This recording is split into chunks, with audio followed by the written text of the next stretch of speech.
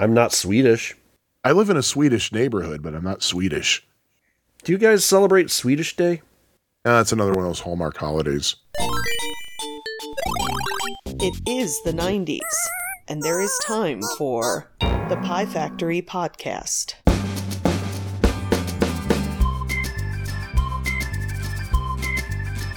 Hi, everybody, and welcome to the Radicue Hour, where we take phone calls and radicue you till the cows come home. What's that number again? 1-800-555-555-SCREW-YOU. And that's got to be fake. No, that's a real number. Once again, from the, let me see, I think the irradiated wastelands of Morris has run its course. You're not there anymore? Yeah, it's still irradiated, but I got to find something new, because that's kind of like old hat. From just south of Morris, Illinois, where I'm any day now waiting for a cliff to collapse into the Mazon River, this is Jimmy G. And from the home of, let me see. What's going to collapse in Chicago? I don't know, but probably me when we're done. So, yeah, there you go. This is Anderson Council. How are you today, Jimmy G? I'm doing pretty good. In fact, I was going to change my name to something this week. And, my name for this week is Jimmy Rustler. Jimmy Rustler. Because you rustled Jimmy. I rustled Jimmy's. And I figured, hey, my name is Jimmy. I might as well get in on some of that action, Yeah, If there's cash involved in a roundabout way, I'm there. So. Awesome. Again, this is the part of the show where I ask Sean, how are you? That's who I am. Yes. I asked Sean, how are you? It's kind of weird because I think this is the first time we're ever recording on a Thursday night instead of our usual Tuesday or backup Wednesday like we have been for the past several weeks. But it just feels weird. I mean, this is normally during the year. I'm not even home on Thursday nights, but I'm home on Thursday night tonight. I'm sure we may have recorded on a Thursday night before. It's just something that's an unusual once in a lifetime. Or more if we actually did record on a Thursday before. True. But this is a very auspicious occasion for Pie Factory. Oh, do tell. Do tell. This is episode Big 50. Oh, episode 50. Well, technically it's episode 050. But we throw that extra zero away because it's just messy working with two zeros. So it also kind of makes us think that we're going to last long enough so that zero will eventually become a 1. Yeah, we're doing the Atari 2600 Frogger scoring here, except we're removing the 0 at the beginning instead of the 0 at the end. Wait, I thought the Frogger was normal. I thought it was Pac-Man that doesn't have that. No, well, Pac-Man I think is the same way, but Frogger on the 2600 doesn't have the extra 0 on the score at the end to save memory so that they could put more stuff in the game. Now, are you talking the Parker Brothers? Parker Brothers. Okay, Parker so Brothers. not the Scarpath. Yeah, not the I don't know how that one scores. I've only played it a handful of times. Yeah, me too. It is a great version. Tis. So, what have you been up to? What have you been playing? What have you been doing? Oh my. There was something that I meant to update on a long, long, long time ago, and I kept forgetting. Remember, I used to have a Retro Duo Portable, which is essentially a handheld SNES clone, which can also play NES and Sega Genesis and whatever else you have an adapter for. And I mentioned that I had sold it on eBay so that I could raise funds for the GPD-XD that I currently have. And I also mentioned that when I sold it, the buyer wrote to me and said, dude, there's a gouge in the screen. What the hell, man? And so I offered a refund, which this buyer accepted and returned me the unit. And I looked at the screen. There was no gouge. There was like a little, maybe just a little tiny dent in a part of the screen. At least in the part of the screen that he circled in the picture he sent, he emailed me. And I had a hard time finding. I had to hold it up at a weird angle to the light to see it. Mm-hmm. So I was like, So I put it back on eBay as a buy it now thing. I drastically lowered the price and I said, look, here's a bunch of pictures. And just so nobody's surprised, there is a little ding on the screen here. And literally just within 10 minutes after I put it back up, someone had bought it. So They paid for it. I sent it off to that person, and when she got it, she messaged me and she said, "Hey, it arrived safely. It looks great. It plays great. Thanks so much for the transaction." I was like, woohoo. So in your face, guy who said there was a gouge in it. First of all, it's a used item. Now, I know you take care of your stuff, but And it actually had all the original packaging and including the torn wrap as well. So, But I mean, it's still used, so there's going to be a little, wear and tear or whatever. of course, yeah. And I carried it in my bag with me when I went to work, but So, it yeah, doesn't there's gonna be sound some like it wear was and tear. anything major. It almost sounds like the guy was like looking for perfection. Probably. And we know that there's only. I mean, I didn't get a bad feedback. I didn't get a bad feedback or anything from that, Okay. so at least there's that. Okay, well, I mean, you did refund his money and all that, so Yeah. that worked out. But I don't know. As we all know, there's only one perfect person in this world, and that is Bill Murray. So That is so true. yeah, it is. Well, he is a Cubs fan, so he's got that going for him. You see, I twisted the phrase instead of "you got that going for you." He's got that. Oh wow, I'm just Look at you. so clever today. Wow. So, what have you been playing? Have you been playing the Nintendo Switch? Let's talk about the Nintendo Switch Yes. for the next 2 hours. That's exactly what we should do. Yeah, I mean, because no other podcasts are doing that, right? No other podcasts that talk about something else normally are talking about the Nintendo Switch, so we might as well. Well, you know what, though? I mean, even retro gaming podcasts are talking about the Nintendo Switch now. And I think that's cliche. We should talk about something else entirely, something that has absolutely nothing to do with our podcast. Let's talk about Beanie Babies. I mean, that's not topical. again. That right? That's recent. That is. Yeah. Especially since didn't the guy from Beanie Babies actually go to jail for tax evasion or something? Something like that. Yeah, something to do with money. I remember they were going to build the tallest building in the world in Chicago again. It was going to be the Chicago Spire. I think it was going to be twice as tall as the Sears That's Tower. right. I forgot that dude was behind that horrible thing. Well, I don't know if he was behind it, but he bought the penthouse. And of course, there was gonna be a penthouse in that giant corkscrew. yeah, I actually loved the look of the building. I was hoping they would build it, but now there's a big gigantic hole on the spot where it was supposed to build, and I don't think they've done anything with it yet. They don't know what to do with it. But well, there you go. So yeah, let's talk about Beanie Babies. Actually, Okay. let's not. Although I did do a graphics hack for a game for the Atari Yes, I remember 2600. that. Yeah, it was Beanie Bopper, which is a 20th Century Fox game, I believe, and I altered the graphics to look like Beanie Babies, and I changed the name of the game to Beanie Baby Bash. And you can download it for free on AtariAge.com. So Link in the show notes. Link in the show notes. So, have you been playing anything? What have you been playing? What have you been doing? Let me see. I've actually been playing one of the game. Well, actually, I played a lot of stuff, especially because this past Saturday I went to Underground Retrocade and I spent quite a while there. And I swear, one of these days I'm gonna go either there or Galloping Ghost or Pixel Blast when they open and stay till closing. I've never done that. I've never, that. And the thing is, like, I didn't really want to go home when I went home, but I started feeling kind of, I don't know I don't remember the term I used to describe it, but I was like, okay, I better go home now. Burned out? Or in trouble? No, not burned out. It was more like I was feeling trancy. I was feeling trancy. Mm-hmm. So I was like, you know what? I'd better get home before like things get real. So, but I played a lot of stuff. You were getting in the zone. In the zone, yeah. And I played one of the games that we are going to be talking about in this episode and sucked at it, but I played it a bunch of times.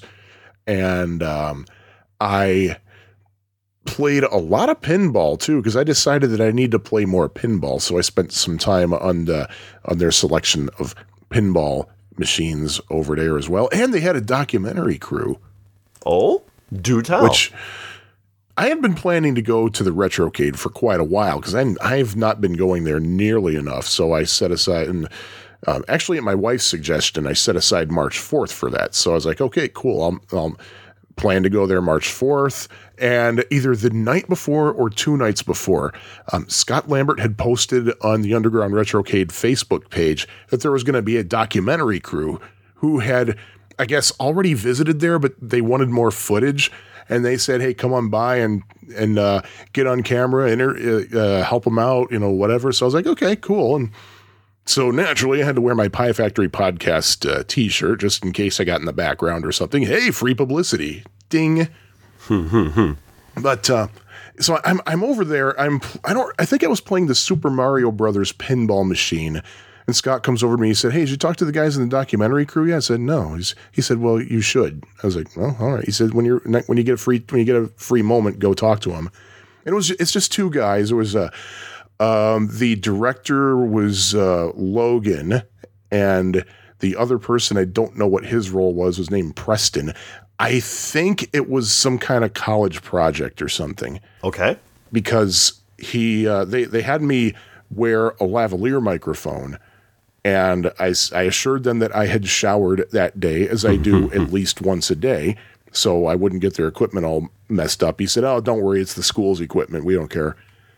So, and also, like, later on, like, a couple hours later, they flagged me down because they were about to leave, and they realized they forgot to have me sign a release.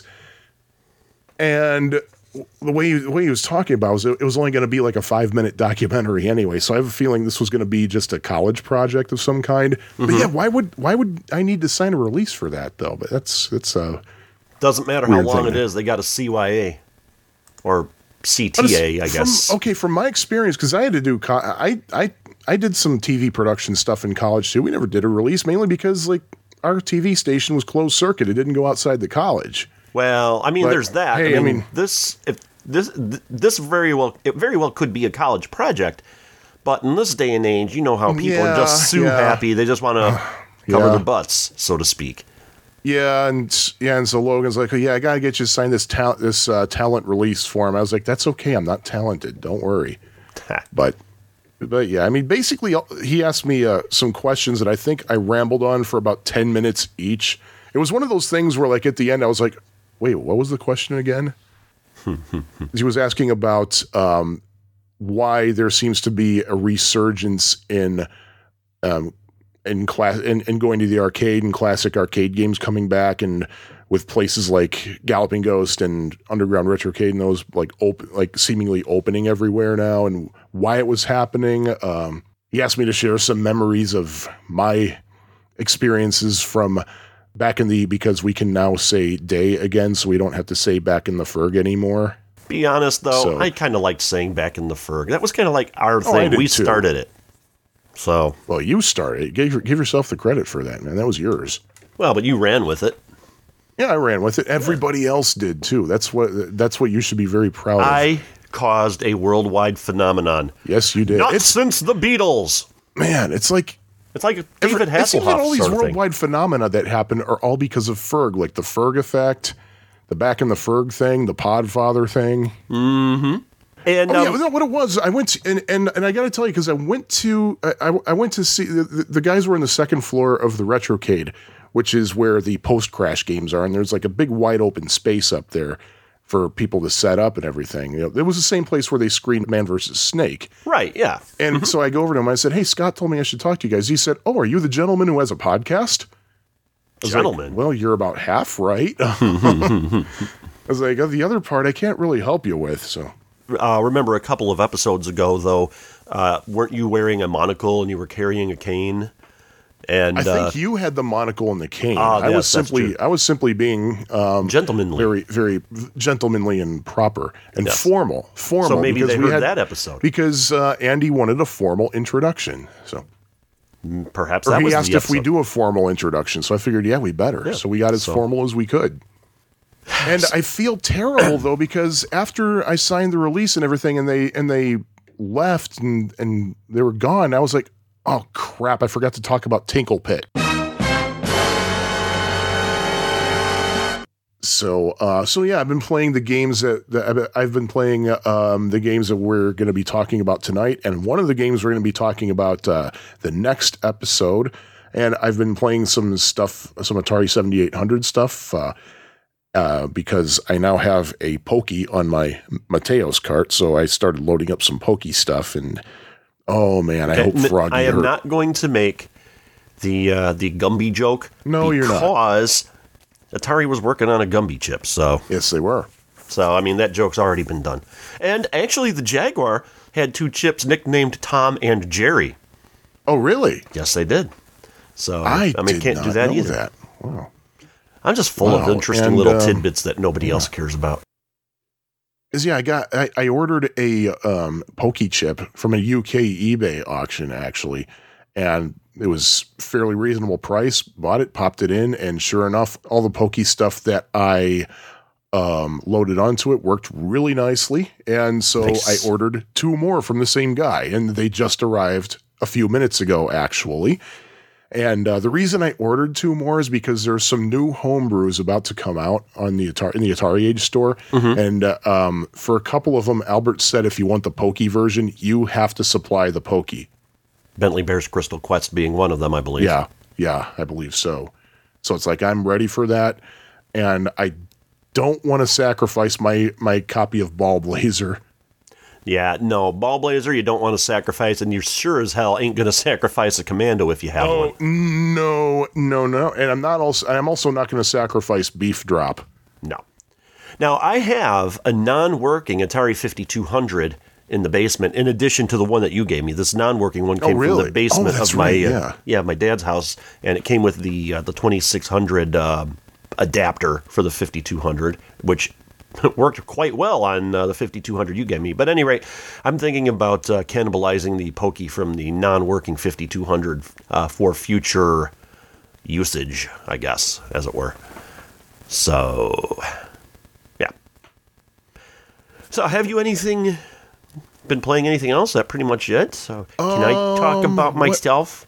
I finally played the Atari 2600 version of Juno first. I love what I see, and now I have to play the arcade version just to see how good a conversion it is, because I've never played the arcade version. That's a game we have to talk about. Junio. Actually, now that I look at it, there is a little squiggle over the end, so maybe it is Junio first. But the Atari 2600 version of Juno first is extremely close to the arcade version. Just going to let that out right now. It's really good. And I really want to talk about Juno first at some point, and it is on our spreadsheet for a future topic, but I really want to talk about that game sometime in the near future, because that is an extremely fun shooter. It's, you know what, I'm not going to go into it any further. It's an extremely fun shooter. If you see it in the arcade, play it. If you see see it on the Atari Age store, purchase it without second thought. It's extremely well done, and I like giving these homebrewers, a little shout out, because they do good work. And hey, homebrewers, out! See what I did there? See, I gave the homebrewers a shout out. Whatever. Okay, so yeah, I've been seeing. In fact, I got new glasses, so I can't help but see it. Lucky me. Okay, what have I been playing or doing? Well, I am. What have you been doing? Wait, you didn't ask. Screw you. I'm just telling you anyway. Actually, I did ask. No, you did, didn't you? Yes, I did. I asked you after you said that you wanted to talk about. I said, well, yes. What have you been playing? So yeah. Well, I've been actually working on my Raspberry Pi recently with RetroPie on there, which we have a RetroPie story we need to talk about here in a moment. Oh, shark! Yeah, we do. Yeah, but I got the case and the Western Digital drive for my Raspberry Pi. The drive, I still have to figure out how to mount it so that the Raspberry Pi will see it. But I've been doing a little tweaking in my Raspberry Pi to get my ColecoVision controllers working, and I did get one of them working. And I think the reason the other one. The connectors inside were were loose from the cord to the circuit board, and a couple of them the spade that that actually hooked onto the board was actually broken on quite a few of them, and so I just soldered them right to the board, and I'm thinking the reason the one didn't work and the other did is because when I tested the controllers, I didn't have my Vision adapter switches set in the proper configuration for it to actually work. So I got to test the other one, but I got to assemble it again and that. But as far as the hard drive that I bought for the Raspberry Pi set, I still need to configure it. But I also bought a case. First of all, the top of the case from Western Digital is held on the bottom portion of it by magnets. And I'm kind of leery about using magnets near electronic equipment. I'm sure it's probably fine. I mean, I don't think they would have sold it if there were problems, but, you know, or it could be planned obsolescence, too. Could be. But I did not install those, but what I'm going to do instead is get a couple of the, like the circular Velcro labels and put them on the where you're supposed to put the magnets on the board and see if that works. But actually, you know what? The monitor cover on an iMac is held on by magnets, and you literally have to use suction cups to open it. Really? Yeah. I did not know that. When I put an SSD in my iMac a year or two ago, I actually had to buy a pair of suction cups and pull the monitor cover off so I could pry the monitor out and stick the drive in. Yeah, that's kind of bizarre. It was one of the scariest things I ever did. So I was like, man, there's no way I didn't break it. I put it back together. Everything worked perfectly. So, but I will say this about the case for the Raspberry Pi from Western Digital. Holy guacamole, is this thing a kludge? It's bizarre. There's got to be better ways to mount this stuff. And I am definitely going to find a different way to mount this stuff because it's you don't have access to the USB drives, and the power cord plugs into a little power adapter which splits off to the Pi or splits off to the hard drive, and then the Raspberry Pi. But then the cord from the power supply to the actual Pi board itself actually wraps outside the case and goes back in. And there's it's. I took a picture of it. I'll put it. I'll get it to you. I'll get it to whoever takes care of our website because it's somebody whose initials are JG can't remember the password to load stuff to it. But I'll get somebody the picture of it. It's just really bizarre. I just don't recommend this thing. I mean, I guess it's only a couple of bucks, so I guess you could probably use it as a basis to mount. Not a bassist like Doug Pinnick of King's X, but a basis to mount it in another box. But there you go. So, but that's really weird. And on top of all that, it's a Western Digital too. I've never really had problems with Western Digital. I mean, I've heard a lot of horror stories. Yeah, I've had Western Digital drives in the past, and to be quite honest, they never gave me a problem. But every time I ever had like a tech support thing that I had to do when the hard drive blew, it was invariably Western Digital. And the crazy thing is, everybody says, yeah, well, Seagate's even worse. I work with a lot of Seagate drives at work. And what's your experience with them? Have they been bad for you? I guess the failure rate isn't anything outrageous, especially since that all of the ones I pretty much deal with are used. However, there was one time several years ago where I work for... I do tech work for a major pharmacy company in the United States here.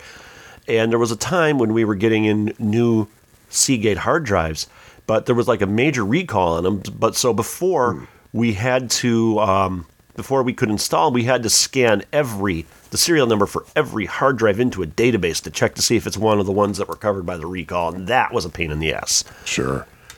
I mean, I've been using pretty much, in terms of like actual hard drives that aren't SSDs, most of mine are Seagate, and I've never had a problem. The only problem I ever personally experienced with a hard drive I've ever owned, I had my first hard drive crash a couple of weeks ago. It was the hard drive in my iPod. Oops. And I actually took it out and replaced it with, there's a hack that OWC Computing sells for like, I think $30, where you put it in your iPod. If you have like an iPod Classic, you put it in there and you can use an SD card with it. So that's what I do now. And, actually, I've also been playing a lot of ColecoVision games on my, Abrupt abrupt topic change on my. Speaking of which, on my laptop. sorry to interrupt you, Mr. Holzman, but I'm just happy to announce that the Coleco Chameleon thread in Atari Age is now up to 444 pages. I can't believe that's still going. I mean, and it's not like the Knight Rider 2600 project page on Atari Age, which gets bumped like twice a year. I mean, people are posting to this thread every day, and it hasn't let up. And I guess Mike Kennedy's been into some weird stuff with his retro magazine recently, and which is why it just came up. It should just be a general dump on Mike Kennedy thread, which... I thought he quit that magazine. Apparently not. Oh, jeez. I haven't been following that thread. I pop in from time to time and make a comment like, is this thing still going, and stuff like that, so... But I have been playing ColecoVision games on my laptop and using the ColecoVision controller and the Vision adapter. And CoolCV is a good emulator, which is on Windows, Linux, RetroPie, Mac, whatever. Setting up the controllers, a bit of a pain in the ass, but I've seen worse. The worst is JZINTV for the for whatever platform. Wow, I've been wanting to play Intellivision games through that emulator, but that's the system. I mean, I can't complain too much because these are projects that people are doing in their spare time, and there's they got a lot of things going on. They got personal lives and that sort of thing, so you can't complain too much. It's still pretty difficult with the Intellivision emulator, but I digress.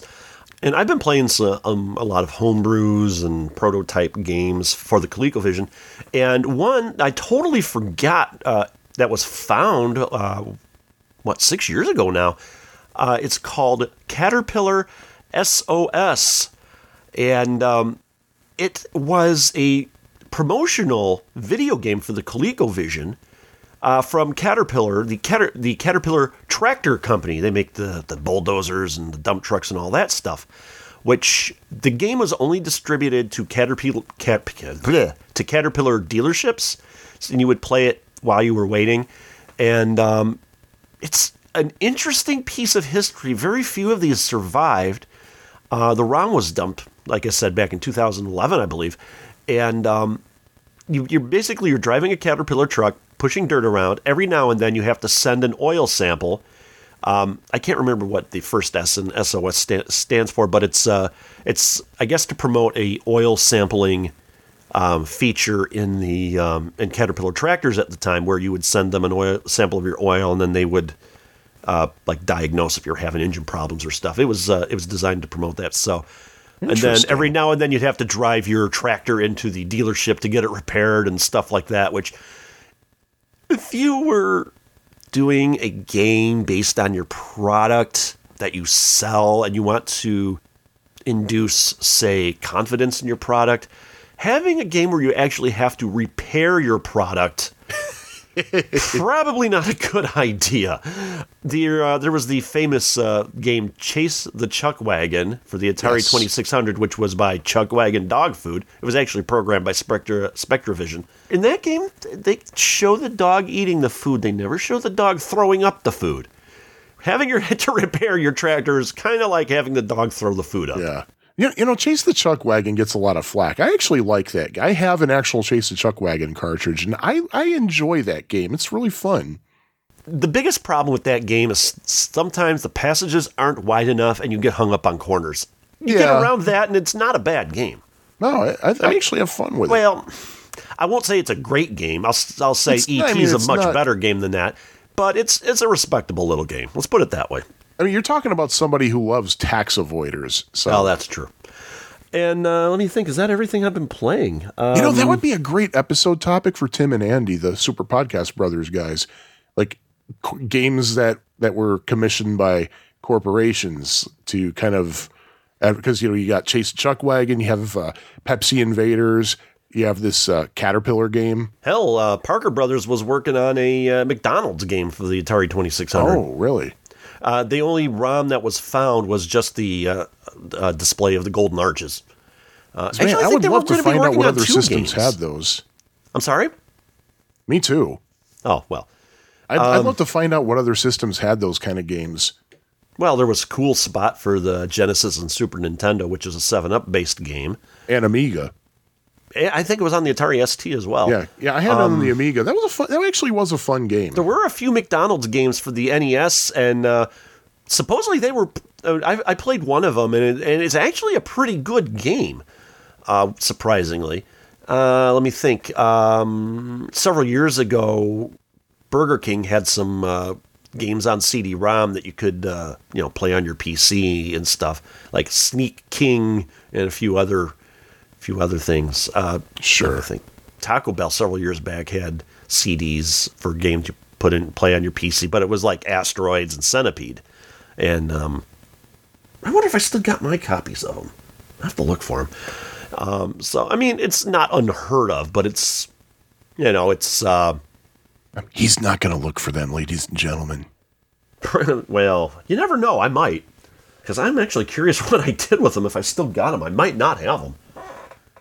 But, there's that. So, should we move on to some news? Yeah, let's do that. A couple of things. First of all, the lighter topic. You know that version of Donkey Kong for the Atari 2600 we keep talking about? That we haven't really talked about in a long time? Yeah, not since the Donkey Kong episode. Well, it's finally reached version 1. Oh, the first full awesome. is out of beta, and you can download it on AtariAge.com. Link in the show notes. And it looks like Atari Age might be putting out a copy of it. I'm sure they'd probably have to change some of the graphics around in the name of the game to avoid, stuff from Nintendo. But yeah, like say Princess Rescue. Exactly.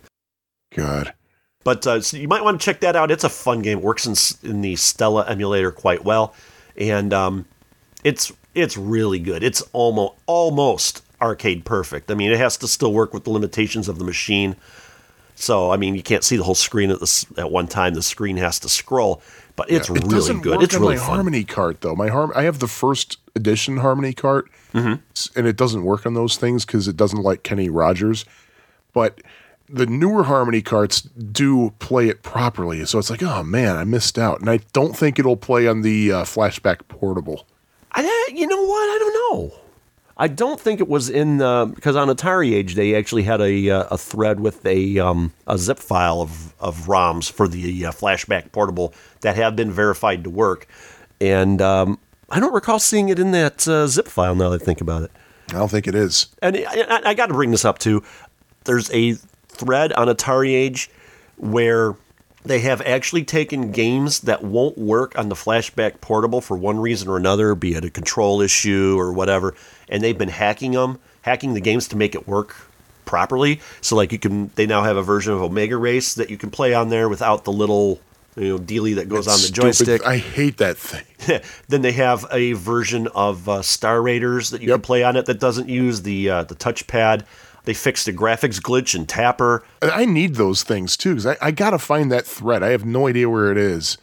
It's either in the 2600 Programming or Hacks thread, or forum on Atari Age. I'd have to double-check that. And I know they fixed the Berserk bug, too. Yes, they did. So that's something else to talk about there. But here's what I wanted to get to. We're only going to talk about this real quickly here, but everyone knows how I'm trying to work with RetroPie, get that working.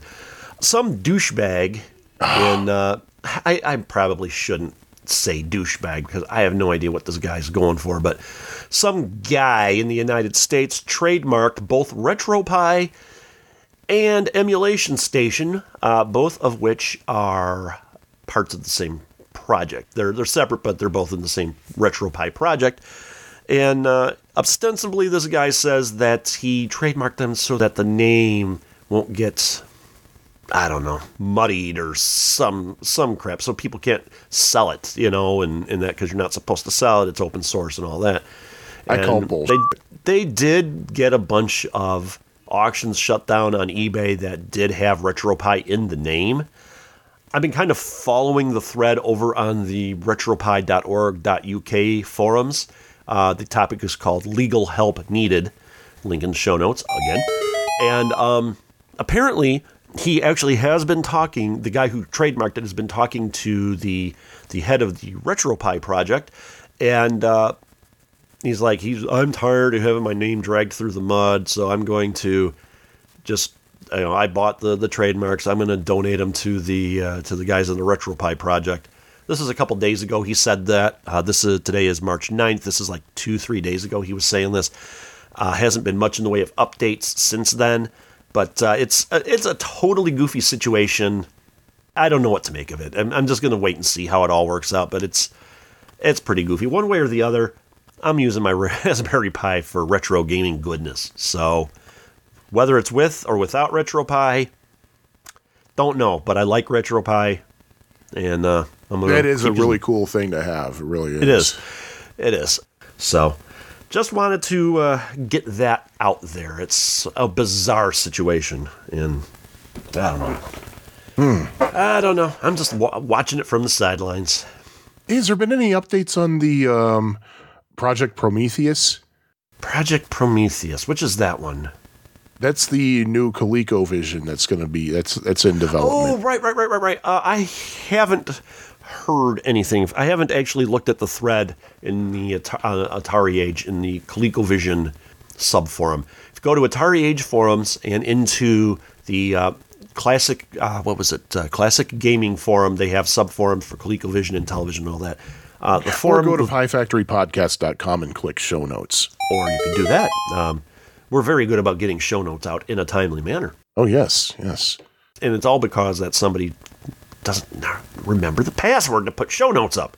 Well, and it's also because whoever programmed this site, I don't know, whoever it was a freaking moron, because there's an option where you can actually type the show notes in ahead of time before the episode is actually published.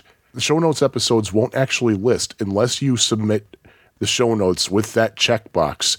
Turns out that even when you don't check the checkbox, they show up anyway. So it's like you can't really put them in until the show is actually released, or else you're going to give everybody a dead link. Aha.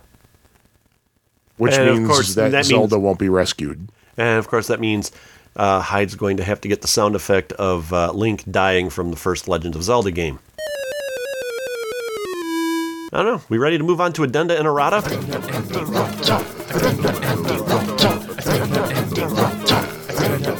I think so. Do you have any Addenda or Errata? Got a little bit. Do tell. Now, we had talked about in Vanguard, there's a few things we need to talk about in Vanguard. First of all, you had mentioned that there was a wall-mounted cabinet for Vanguard. Well, Vert Viper of Tenpence Arcade podcast out there in the good old UK, cheerio, he actually tweeted us a picture of a wall-mounted ladybug cabinet. You know that we get free Honey Nut Cheerios at work? You do? They actually have for us a Honey Nut Cheerios dispenser and a Goldfish dispenser and a Chex Mix dispenser. It's really cool. Anyway, carry on. Whatever.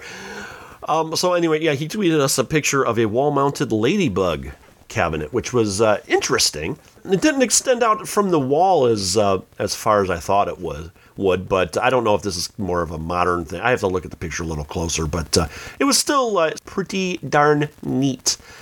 Yeah, thank you. Yes, thank you, Vic Viper. And you know what? We never thank Sean Holly for anything. So, Sean Holly, thanks for nothing. Yep. So, all right. So, with that out of the way, a couple other things about Vanguard. Yes, do tell.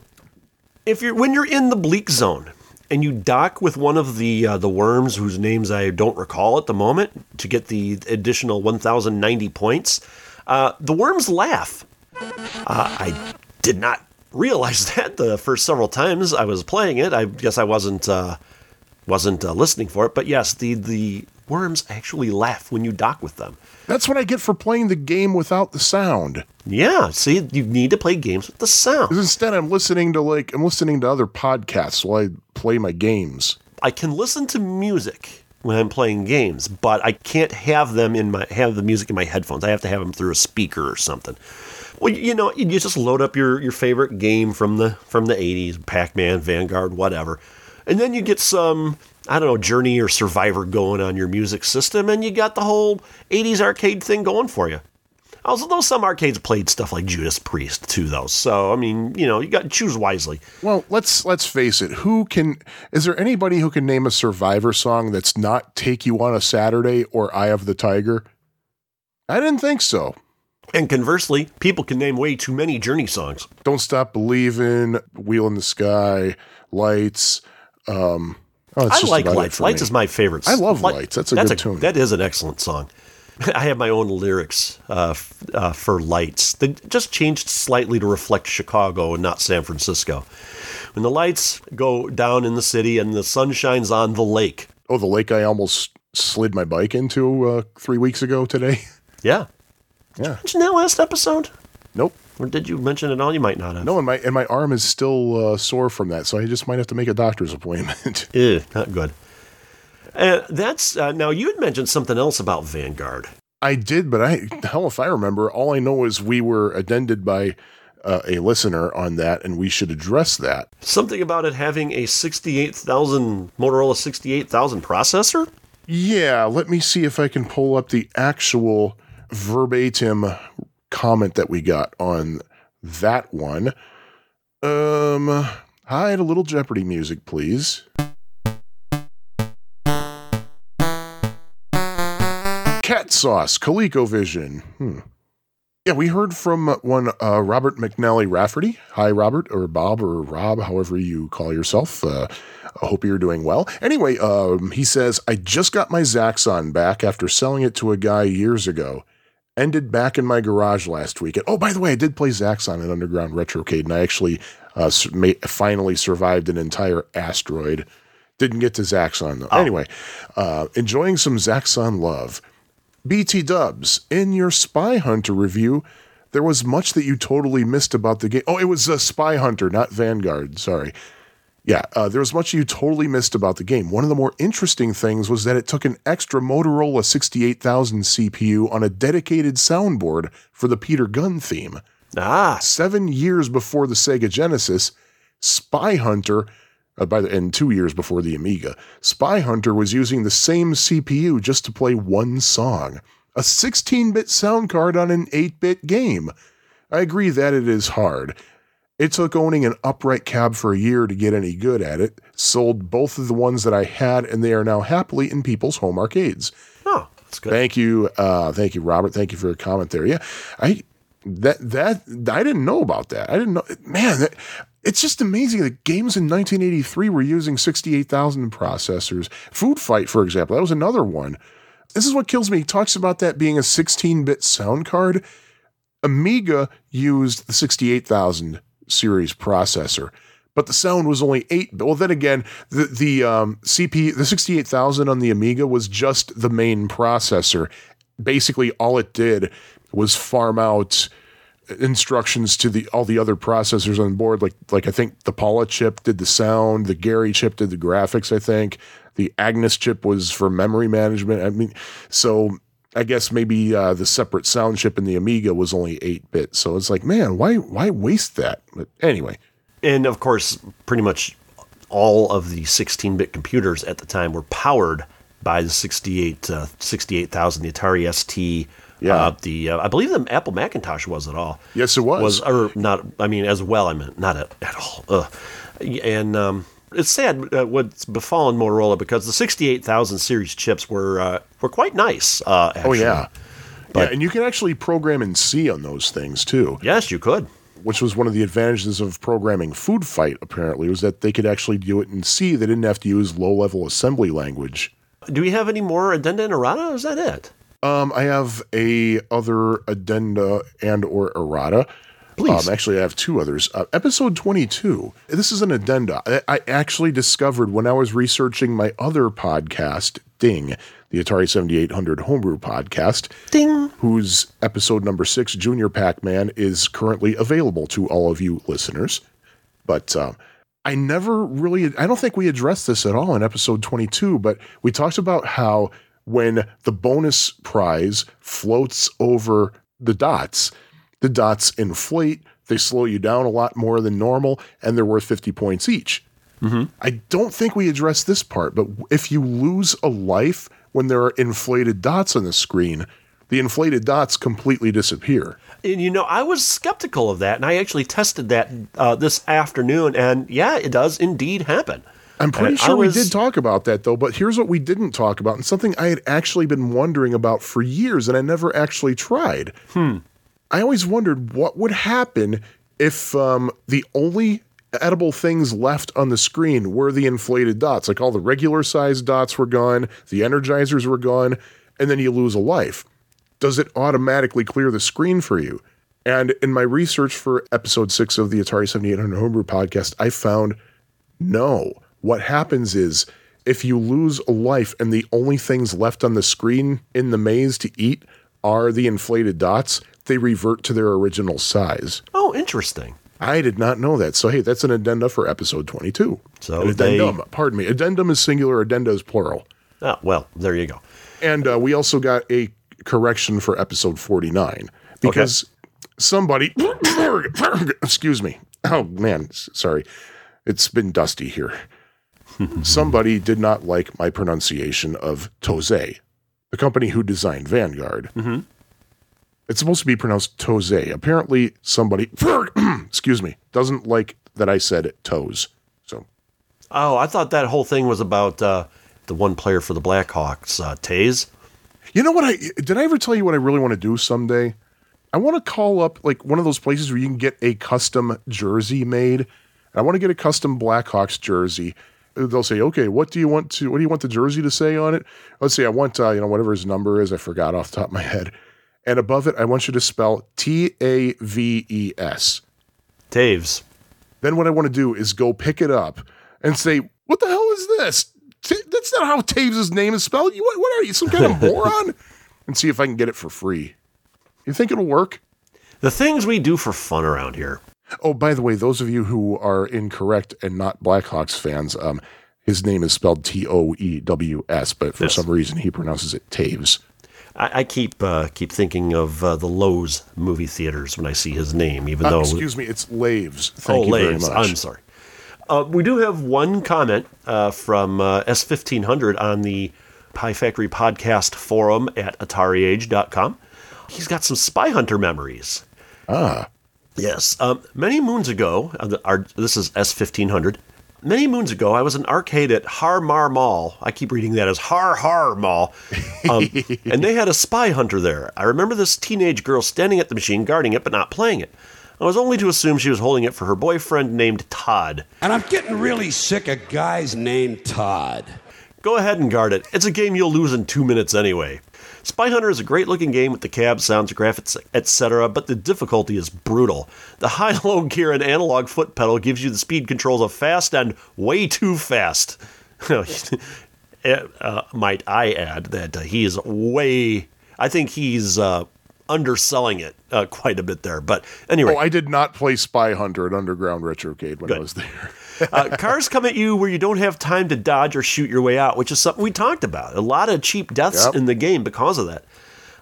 He remembers being told he continues. Remember being told the wives' tale of a third stage. You are in the sky. It would go from land, sea, then sky.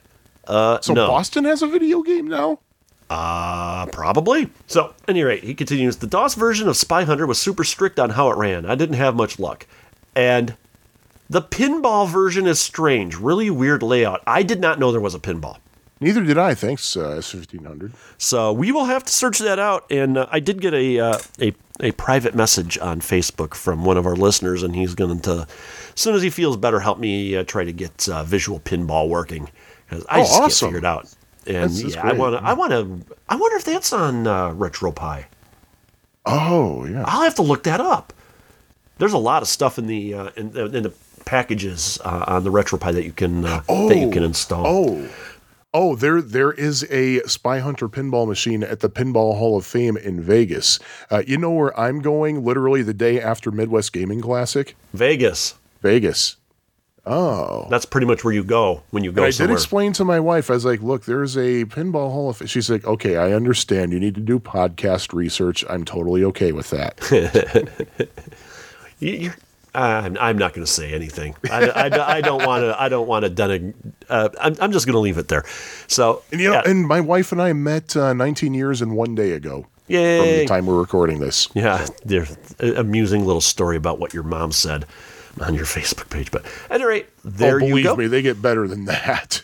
So, is that all the addenda and errata news and reader stuff we have? I think so. I think so. Well, yeah, at least, yeah. I'm just glad that I finally remembered to tell the Retro Duo Portable story. yeah, Because, well, man, of that felt good course. to get off my chest. So, what should we got 2 games here. If I were running the show tonight, I would say let's talk about one of them, but I'm not, so. Okay, well, I will say let's talk about one of them. Actually, let's talk about both of them one at a time. Oh, one at a time. Okay. Yeah, one of at these a time. days we should both talk about them at the same time. Ooh, that would be interesting. April 1st is right around the corner. Oh, man, we could, like, split them out across the stereo spectrum. Oh, so you- yeah, we have one game in Oh, one man, ear you know how and the much other game in size the that other. would save? How much size that would save, because then all you Yeah. gotta do is say, okay, and now when we're done, go back, like backtrack your playback Go to channel. to this Go point, to the and right then just- channel. Right Yeah, channel. exactly. Oh, Oh dude. man, Hyde, we gotta get together and work this out, man. Ooh. That's awesome. So, Yeah. do you want to deal with crocodiles or dinosaurs? Oh man, I don't know. It's a good thing because they're both equally cute. You know, let's deal with the dinosaurs. Okay, that would be Bust a Move. Just bust a move. Bust a Move. Yay, Bust a Yay, Move. bust a move. Yeah, I had to I was correct doing you there. both just to satisfy people who don't like change. Well, I like change, and after my taxes, that's generally all I have left. Yeah, that's very true. That's very true. But Bust a Move was made by Taito in 1994, or if you're my brother, Tato. The working title was actually Bubble Buster. If I might say something here, now we talked about Beavis and Butthead. That was 1995, I believe. But would this make 1994? Would this be the official most recent game we've talked about in the arcade? No, because there was Miss World 96 Nude. No, Dang it it. actually Fix-It Felix Jr. Well, true, but And I really do want to talk about Sky Cursor. I do want to talk about that one. It's not finished yet, but it's very playable. It's there. It's Lots awesome. of arcades have playable versions. I love that game. I think what I love most about it is that your commanding officer is a dog. But you know what, Sean? Just bust a move. Yeah, let's bust a move. Let's Bust a move. bust bubbles here. The original arcade cabinet would run Taito's B system hardware, and that was released in Japan in June 1994 under the title Puzzle Bobber, aka Puzzle Bobble. Pazuzu? In fact, Puzzle Bobble was its title everywhere that's not North America. Actually, I think all of the Americas called it Bust a Move. I think it was basically the non-Americas in which it was called Puzzle Bobble. There was a Neo Geo version released in December, and that's the one that everybody else in the world got. And the Neo Geo version was made by SNK, whom we discussed in episode 49. We were talking about Vanguard. Was that the only SNK game we've talked about so far? I don't believe so. I don't remember what else, but I think there were maybe there could have been one or two others. I don't remember off the top of my head, though. I'll have to go back and check. Looking at the list here, I don't see anything off the top of my head But, that is an SNK game. but I think this is the first Neo Geo game we're talking about. Yeah. Well, let's be honest. The Neo Geo arcade system, whatever, is mostly fighting games, and everybody knows how we feel about fighting games. The Neo Geo version can be configured for use specifically in the United States if you so desire, and if you set the ROM for the Neo Geo version to be run in the United States, you will see some features that the original Japanese version does not have and will not have if you set it for Japan. This was right at the height of when you started seeing, well, not started, but when you saw those don't do drugs kinds of messages. And there was also a don't litter message. I remember seeing both those. In fact, my Raspberry Pi, my RetroPie boot up screen is the winners don't do drugs screen from the arcade games. Yeah. And they replaced the FBI logo with a giant raspberry.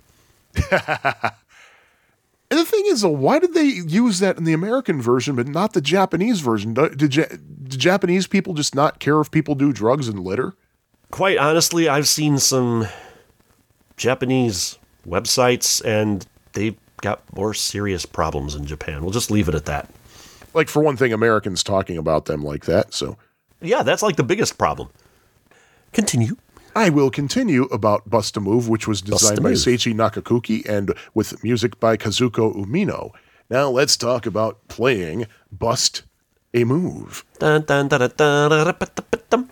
Bust a Move has 32 levels. Count them, 32. 1, 2, And 3, 4, 5. thank you 6. for counting them. While I'm Jimmy not done. G is counting 7, them, I will 8, tell you more 9, about them. 10, Each 11, level starts 12, out with 13, some seemingly 14, 15, random 16, bubbles 17, of different 18, colors. Now, here's the 19, thing, though. 20, The manual, the 21, arcade 22, manual 24, actually calls 25, them balls. 26, 27, But they're obviously supposed to be 32. bubbles. I counted them all. Okay, great. So you counted them all. We have confirmed 32 levels. But yeah, the manual, at least the original Japanese version of the manual, says that they're balls. But they're obviously supposed to be bubbles because you can tell by the popping animations in the gameplay. And of course, the history of the series that this game is a part of. And that is Bubble Bobble. Bubble Bobble. Which is a 1986 kind of sort of platform game that we'll talk about on another episode. I have to say, out of all of the games we've talked about, the name Bubble Bobble is probably one of my favorite arcade game names. That's a fun phrase to say, Bubble Bobble. Bubble Bubble. Bubble Bubble. Bubble Bubble. And I'm going a little forward here, but the two main dinosaurs in those games and all the sequels and all the Puzzle Bobble games are Bub and Bob. Yep. Those are great names for dinosaurs. They really are. Especially like cute, harmless dinosaurs. Yeah. And you are actually controlling Bub and Bob in Bust a Move. And actually, they're not dinosaurs, they're dragons. Oh, that's true. They are, aren't They're they? dragons. I've have seen them called dinosaurs in some descriptions of the game, but you're right. They do kind of look more like dragons. Or are they Oh, man. I don't know. Either way. They're They're kind of cute, and they're D named lizards. Bub and Bob. They're kind of some kind of lizards that start with D, all right? Let's call them that. So basically, you are controlling Bub and Bob, and what you do is have them destroy bubbles that are stuck to the ceiling of a little arena, as it is called. Bub and Bob are located at the bottom of the arena, and they use a kind of a pointer. It looks kind of like a trebuchet, and they aim the pointer at the bubbles.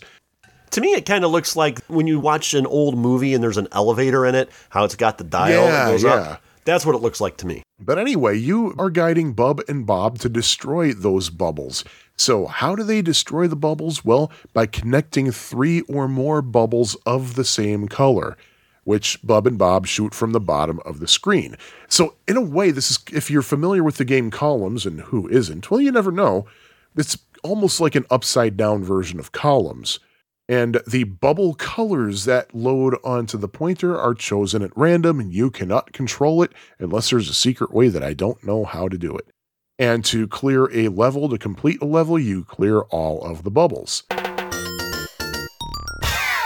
And what's really helpful is that in the first level, the pointer has a little sight line that helps you with your aim. So you use that sight line, it'll show you exactly where the bubble that you shoot is going to land. And what happens when you shoot a bubble is it goes as far up in the arena as it possibly can until it reaches either the ceiling of the arena or another bubble that's in the way. If the bubble hits a wall before it hits the ceiling or another bubble, it ricochets off the wall. So you are going to be doing a lot of bank shots, basically. You were saying this game kind of reminds you of Columns.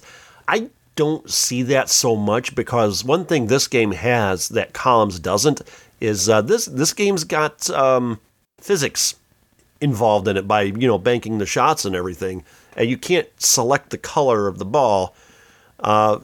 So I don't see it being like Columns other than the fact that it's a puzzle game. And you connect 3. Yeah, I mean it's got that, but there's I mean Clax was like that too. Yeah. Do we need to do it? I think we should do a video game physics segment here. Yeah, probably. Yeah. Although these are kind of real physics, though. Well, I don't know about that because let me tell you something there. It's time for another edition of Video Game Physics. In today's edition of Video Game Physics, we examine the physical world of Bub and Bob in the game Bust-A-Move. In real-world physics, what happens is if a bubble is shot against a wall, it will be destroyed immediately. Oh, yes. But in the world of Bub and Bob, physics takes a different direction and causes that fragile bubble to simply bounce off of a wall. And if it reaches the top of the ceiling, no matter how hard that bubble is shot, it doesn't get destroyed. The only thing that will destroy that bubble is being matched with 2 or more other bubbles of the same color. And that, my friends, is what we call video game physics. To be fair, this game's physics, well, it actually has one bit of physics in this game that's actually real. The banking of the shots, unlike other episodes of video game physics. But yeah, if you remember the equal and opposite reaction thing, oh yeah. Yeah. Talked about 32 levels. That's only if you are playing a single-player game. If you are playing a 2-player game, there isn't really a level, so to speak. What happens is you and your opponent are playing at the same time on the same screen but in separate arenas. And when you pop a group of bubbles, some of those bubbles are going to be added to the bubbles in your opponent's arena, making it difficult for your opponent. And apparently, I wasn't able to actually confirm this directly, but from what I could tell, there may be some versions of Bust-A-Move, the original Bust-A-Move, in which single-player mode you can choose to play such a game against the actual machine itself. I know you can do that in Bust-A-Move 2. Right. Or Bust-A-Move again, whatever they're calling it. Let me ask you this. Say you're playing a one-player game. You're playing a one-player game. All right, now, somebody puts a token in the machine. Some butthole puts a token in the machine and hits the 2-player game. Does it automatically go to this 2-player arena? I believe you can. I didn't actually try it myself, but when you're playing Bust-A-Move, it actually does welcome a player 2. There's like a flashing message like indicating that a second player is welcome to join. So this game does theoretically welcome some butthole. Yes, at least from what I can tell, there is a butthole mode in Bust-A-Move. Yeah. But anyway, so something else I should mention. I'm happy to say that today, when we were recording, the day that we're recording this, on my way to work, I decided, you know what, let me actually play a game with the sound on. So I fired up my GPD XD and plugged my headphones into it and actually heard the sounds. Oh, man, the music. Are you familiar with the music in this game? I've been playing Puzzle Bobble off and on the last couple of weeks. And just today I was playing Puzzle Bobble 2. And the music in Puzzle Bobble kind of... After playing Puzzle Bobble 2... I'm not a huge fan of the Puzzle Bobble music, really? But that's just in comparison to Puzzle Bobble 2. That's the best part of it, dude. Come on. I'm not saying the music is bad. I'm just saying in comparison to Puzzle Bobble 2, it's not as good. Oh, I haven't played Puzzle Bobble 2 with the sound on yet. I've played without the sound, but like I said, I'm not saying the music is bad. It's really good, but I was playing Puzzle Bobble 2 today. So Bust-A-Move / Puzzle Bobble / Bubble Blaster, whatever you're going to call it. I love that music. I love that little calypso music. And what happens is... Yeah, it is cute. It made me happy. I was on the red line and it made me happy. I mean... Because I'm happy. It's another episode in which there was some music that's really, really catchy. But, I love that music. But what happens is... as the bubbles build and get closer to the pointer, like the worse shape you're in, you do not want the bubbles to go all the way down below the line. There's a line that separates your pointer from the arena. And once there's a bubble that reaches below that line, the game's over. Yeah, you don't get lives in this game. You got pretty much one chance. You got one chance and continues. Right. And what happens is the closer that bubbles get to that line, the faster the music plays. And that was the same way in Puzzle Bobble 2. That's a nice feature. It adds a little, what's the word I'm looking for? Horseradish. It adds urgency to the game. because then, your adrenaline gets up and like, oh gosh, come on, I need this. I need the yellow bubble. And I do like that. That's a nice feature. Yeah. And, speaking of, you notice how we're going kind of back and forth between saying Bust a Move and Puzzle Bobble, and of course it's because this is a series in the Bubble Bobble saga, I guess. And Bub and Bob are the protagonists, of course. And the thing is, what I didn't realize is that the enemies from Bubble Bobble actually make cameos in Puzzle Bobble and Bust a Move. They are hidden inside the bubbles. And basically they escape, so to speak, when the bubbles explode. The blue bubbles have the enemy whose name in the American version was called Bubble. The yellow bubbles have Hullaballoon. The red bubbles have Super. The green bubbles have Willy. By the way, Willy's name in the Japanese version of Bubble Bobble is Drunk. So it's like Drunk Willy. It made me think of Drunken Larry. I was thinking of Willy from ColecoVision. That was my next thought. Visions. Yeah. And the purple bubble. But he spells his name Willie. So, and let's see, the purple bubbles have Beluga, which is that whale character. As I say, it looks like a whale, so that's, effective. Yeah, and the orange bubbles have Coily, Coiley, not to be confused with Coily from Cubert. The black bubbles have Incendo, and the white bubbles have Stoner hidden inside them. So Stoner and Drunk are in the game. Yeah, that's something else. Except, Drunk is called Willy in the American version. What's Stoner in the Japanese version? I couldn't pronounce it. But something interesting is that Bubble Bobble is not the only video game series that is kind of cameoed in the game, if you will. Because if you watch the credits in the game, you'll see there's a constellation in the shape of a boss character from the Darius series. Or that be Darius? I think it's kind of I called it Darius. I think that's another game that everybody has their own pronunciation on. And you know what? It kind of reminded me of Tinkle Pit in that regard. Well, I mean, come on. Not to the extent that Tinkle Pit would, because like in Tinkle Pit, pretty much every Namco character that ever existed makes a cameo in that. And that was from around the same time. That was from the previous year. Yeah, true. Bust a Move doesn't go quite that extreme. I don't know. It might have been a mid-90s thing. I don't know. But Bust a Move. Bust a Move and score some points. How do you score some points? Well, the bubbles are 10 points a pop. Literally. Literally, when they pop, you score 10 points. 10 points for every bubble that pops. And here's something that's very interesting.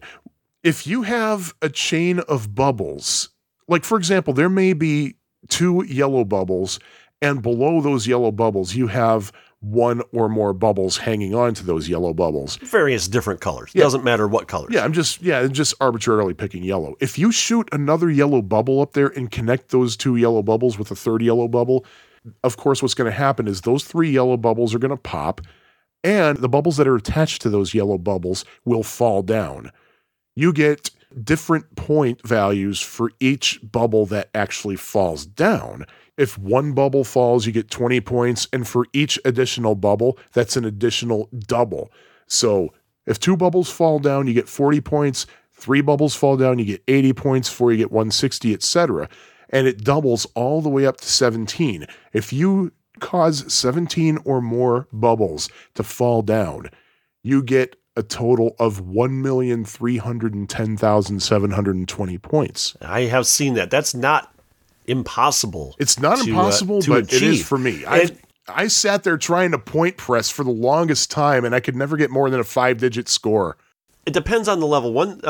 A couple of things about the way the levels are designed in this, we'll get back to scoring, is that some of them, the bubbles are like in a random pattern, but in others, it's an actual puzzle. Yeah. Like you'll see like a huge S of bubbles or something, and then there's one bubble of a specific color at the top, and if you get that bubble and you can get it next to it or whatever and pop it, then you get points for everything falling. That's one thing I really like about this game is the fact that there's a random level followed by a set puzzle level, then a random level and a puzzle level. And it goes like that. That actually increases chances for getting bigger scores when it actually has, a set pattern on the level. But yeah, there are people who point press the hell out of that, and I can't. If I try, I immediately lose. Well, just try harder then, young man. I will. And you are younger than me, I will so. listen to that fine calypso music that you don't like. I didn't say I didn't like it. I didn't say I didn't like it. All right, in comparison to Puzzle Bobble 2 or Bust-a-Move 2, the music's not as good. All right, then tomorrow but it's on my still way to great work, music. I'm going to be listening to the music from Bubble Bobble 2, or from Puzzle Bobble 2. Anyway, just to see. Anyway, there is also a bonus that you can get. If you clear a level within 5 seconds, you get 50,000 bonus points. And basically, your level clearance bonus kind of diminishes as time goes by, very gradually over a minute. And if it takes you more than a minute to clear the level, you don't get a bonus. That's how to play. And since I talked about scoring points, let's recognize those who have scored lots and lots and lots of points. And according to Twin Galaxies, which only has one track that covers Bust-a-Move and its Japanese equivalent Puzzle Bobble, I don't know how this dude's name is pronounced. It's Michael Deist or Michael Dist. I don't know. Verified on June 22nd, 2016, he scored 28,912,760. And the other high score source, Aurcade.com, AURCADE.com, there are actually 2 different tracks. There's one for Bust-a-Move, which credits Sai Jana, performing on June 1st, 2012 at Spunfot. Spunfot? SpongeBob. Oh, yeah, that's another piece of news. Something I wanted to mention earlier, actually. You know what? I want to wait. All right. Never mind. So at FunSpot, during the 14th Annual Classics Championships, Total Classic, Sai scored 5,053,020 points. And Aurcade tracks, for some reason, Puzzle Bobble separately. I was surprised at how many actual Puzzle Bobble titled machines there are in the United States, because there are a lot listed there. There's some listed as Bust-a-Move, some listed as Puzzle Bobble. But Puzzle Bobble, Chris Teeter, on October 20th, 2011, Teeter scored 11,133,140 at Galloping Ghost. So there you have it. There were some home conversions of Puzzle Bobble Bust-a-Move, including the 3DO, the Neo Geo CD, the Super Nintendo Entertainment System, Game Gear, and of course, as everybody knows, the Wonder Swan, the handheld that Bandai released in Japan. They have Puzzle Bobble as well. And there were numerous clones. In fact, the one that I was familiar with was called Bubble Heroes, which was released on the Amiga in 2000, and it requires an AGA Amiga, such as the 1200, 4000, or CD32, or an Amiga with a very high-end graphics card, a retargetable graphics card. Oh, if you have a smartphone, there's a clone of this. There are many clones of this. The most famous one, at least according to the number of ads that I see, is probably Bubble Witch. And there was just recently a new Angry Birds game like this. So... Well, I think there actually is a Taito-sanctioned Puzzle Bobble clone, if not conversion, for smartphones. If there is, I'm going to have to get that. I'll see if I can find it. So I know there's one for iOS. I don't know about Android, but I can look into that. And the arcade version had several sequels. There was Bust-a-Move 2, a.k.a. Bust-a-Move Again, a.k.a. Puzzle Bobble 2. There was also Puzzle Bobble 2X, also known as Bust-a-Move Again X, spelled EX. I got the MAME ROM for that. The only difference I could tell between that and Bust-a-Move 2 was that it was entirely Japanese. While Bust-a-Move 2 and Bust-a-Move Again, Puzzle Bobble, that was in English. So I don't know. There was also Puzzle Bobble 3 and Puzzle Bobble 4. I have not tried those yet. Tried Puzzle Bobble 2 at the recommendation of another podcaster. I forgot what his name is. But there was another podcaster who suggested I try Puzzle Bobble 2, and that was a good suggestion. I love Puzzle Bobble 2. It definitely has the competition mode on it where you can actually play against the machine itself. The thing I like about Bust-a-Move, too, is that it's actually got a screen that's actually made famous in earlier Taito games. In fact, Puzznic had this, where you can select which level you want to go to next. It has like a pyramid screen. And when you start, you can select, you complete the first level, then you can go to a level to the left or a level to the right, and then you can like branch off. I think the racing game Outrun has a similar thing as well. So does Puzzle Bobble 2... I like that. Did you notice if Puzzle Bobble 2 also has a super sexy mode? I didn't see anything about a super sexy mode. Because the other title game you mentioned did have super sexy mode. But oh, yeah, I see. But anyway, something I noticed, I played both Bust-A-Move 2 and Puzzle Bobble 2. That is the American version and the Japanese version. The Japanese version is so freaking much more fun. It's the same game, but the American version took away so much. Like the Japanese version has Bub and Bob, and it has between-level animations that kind of have a connecting story, and the backgrounds are so much nicer to look at. But the American version, Bust-A-Move 2, doesn't actually have Bub and Bob in it. Instead of seeing them turn the wheel around, you see just a hand. And it's what? Like, yeah. It is so freaking boring. In which version? In Bust-A-Move 2. Not Puzzle Bobble 2, but Bust-A-Move 2, the Americanized version. Oh, okay. I was playing Puzzle Bobble 2. Right, yeah. Play Bust-A-Move 2. You will notice a huge difference. Same exact gameplay, but the graphics are so much better in Puzzle Bobble 2. I didn't notice the hand. I think I was playing the Japanese one, though, so as you were saying. Yeah. I was actually playing some Puzzle Bobble 2 before we recorded tonight, and I didn't want to stop, so I just put a save state in, even though MAME says that this game does not officially support save states. Oh, of course. I went from playing the American version to playing the Japanese version. I was like, holy crap, this looks amazing. But yeah, try it and get back to me. Let me know what you think. Yeah, I'm going to have to try the multiple different versions. Yeah. I mean, and again, I mean, we've talked about this a long time ago. I think we first brought it up in the Joust episode where, I mean, you could have different versions of the ROMs. I mean, two games next to each other, the same game, different settings. Most of the stuff's usually like bug fixes or whatever.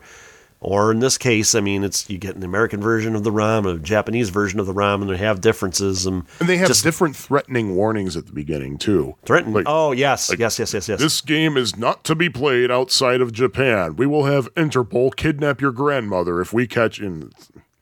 This game is not to be played outside of North America or South America, or we will tear the tags off of all your mattresses. I have seen Bust-A-Move in the arcades. I know I have. I just never played it. I never played Bust-A-Move, and I'll tell you why. Because I saw that title, I was like, no. I thought Bust-A-Move. I was like, okay, what do you think of when someone says, yeah, I'm going to go Bust-A-Move? That means, yeah, I'm going to go to the... Breakin' 2 Electric Boogaloo. Yep. I was like, I'm not going to play something like that. I didn't realize that it was the Bubble game. I did not know that. So, Dance Dance Revolution should have been called Bust-A-Move. Yeah, that's exactly what I thought it was going to be. So I was like, screw that. I'm not going to play that. And the first time I ever saw a game that looked anything like it was actually Bubble Heroes on the Amiga in 2000. I bought that game and I loved it. I played the hell out of it. It was really cool. It was one of those games where they put in a backstory where basically you have to clear all these levels to rescue a princess who's going to be murdered by her uncle or something. Why can't it just be a puzzle? I know. It was still a fun game to play, though. And, but yeah, what else was I going to talk about with this? And I know I saw this at Galloping Ghost, and I was always like, yeah, I'll get to that later. I'll get to that. And I never did get to it all the times I've been to Galloping Ghost so far. Well, I have to say, I've seen this from time to time. I didn't realize it was only in the Neo Geo cabinet. Have we? I don't think we've talked about the Neo Geo cabinet before, have we? No. The Neo Geo arcade cabinet and the there was a home Neo Geo system. It was the same exact hardware. And one thing I liked about the Neo Geo arcade cabinet, say like you're playing a game on the Neo Geo, you have the Neo Geo at home, which would be amazing because that was the most expensive game console at the time. The game cartridges were like $150 when they were like $30 for an NES game. But if you had a game, you're playing one of the bazillion fighting games on the Neo Geo console, and you saved your game to a memory card, you could actually take that memory card to the Neo Geo arcade game, plug it in, and continue your game on the arcade cabinet. which I thought was cool, but I don't play fighting games, so... Although they had one with, like, Godzilla and stuff, that was pretty fun, but other than that... And I'm trying to remember the first time I've seen Bust-A-Move, and I think it was a Bust-A-Move. I don't think it was a Puzzle Bobble. And I can't think of where I saw it. I can't think of where I saw it either. I mean, I want to say maybe Louis Joliet Mall, but I don't know. I don't think it was that long ago. I know it wasn't at Putt Putt, at the Aladdin's Castle at the Louis, or at Arcade and Keys. I want to think I saw this for the first time at Haunted Trails in Joliet. You sure it wasn't T-Zack's Home to Celebrate Life? Yeah, no, there was a lot of people around this machine. There wasn't, the arcade wasn't dead. Oh, okay. I see what you did there. I want to think it was Haunted Trails. And I'll tell you, I want to think it was the same place the first time I saw the Simpsons game too. Now I can't believe they're still around. Haunted Trails is still up and running. Yeah, it after all is. this time, and wow. In Joliet.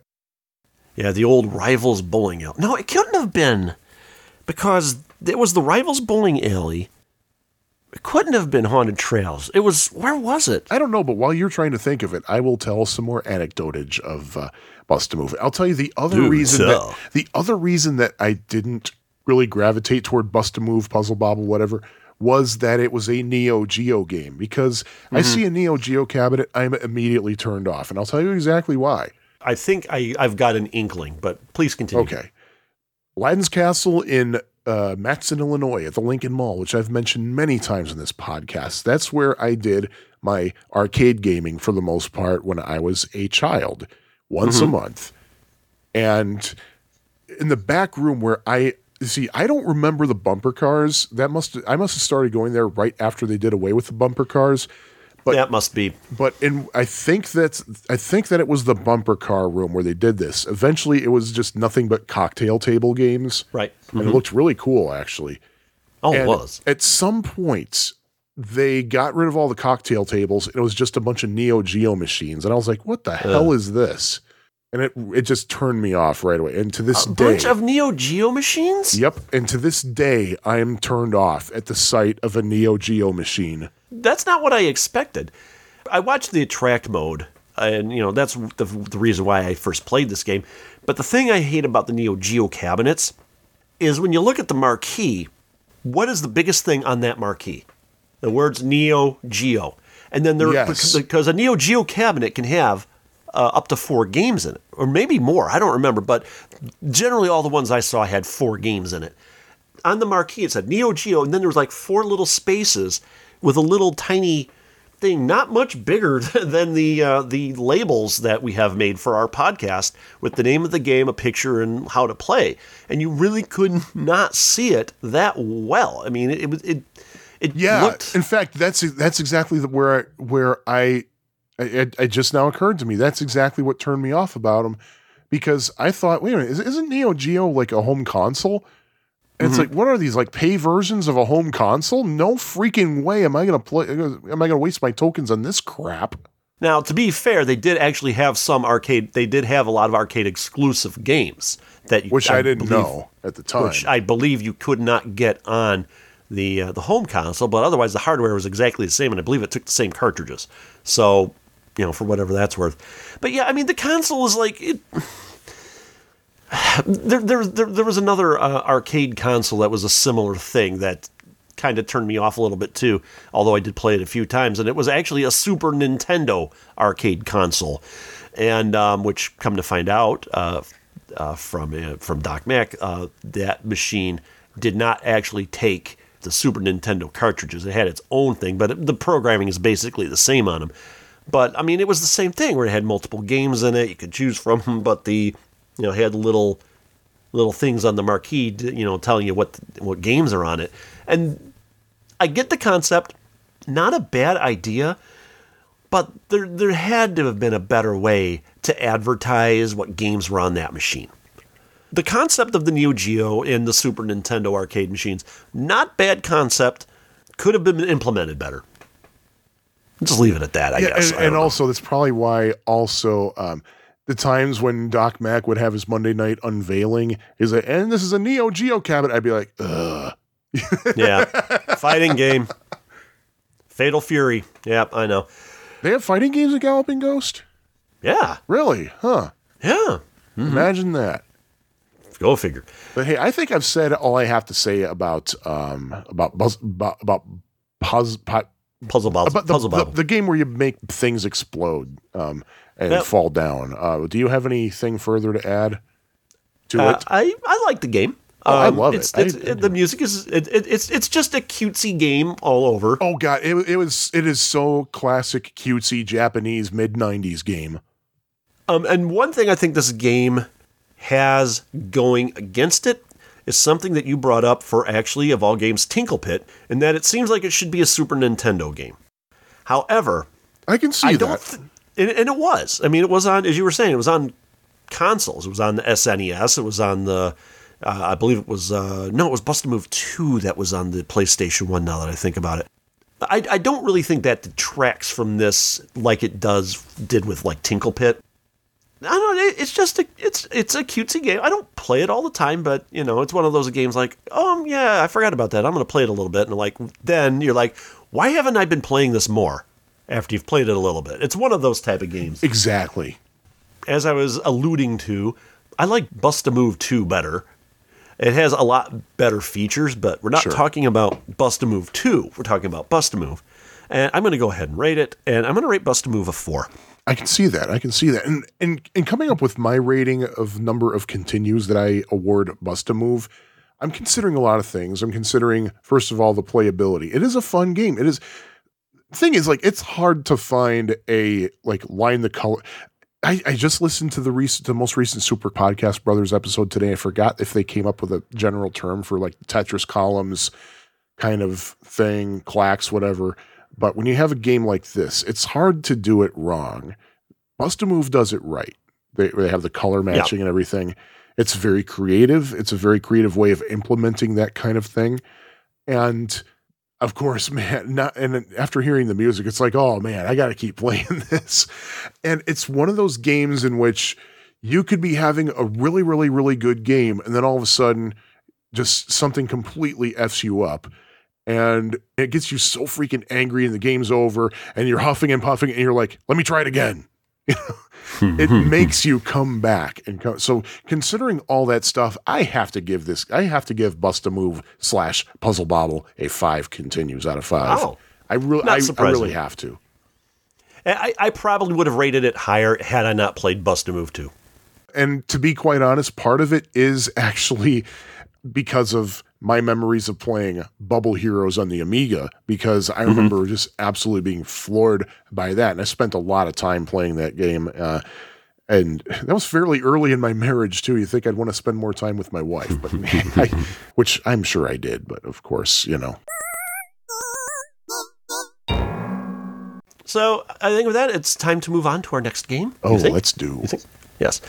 Yes, we are talking about Jungle Hunt. Jungle Hunt. Jungle Hunt. Oh wee. Jungle Hunt. Jungle Hunt is a Jungle Hunt game. Yay, Jungle Hunt. And I forgot to write down the year. I wanted them to think it was 1982.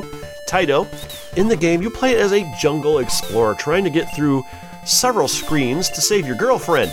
The game has an 8-way joystick on the console, and you have a 1 button, well, 2 actually, 1 on each side of the joystick.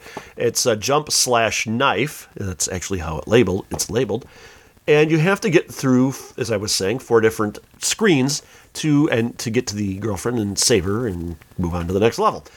First of all, vines. You're basically swinging from vine to vines till you get to the river.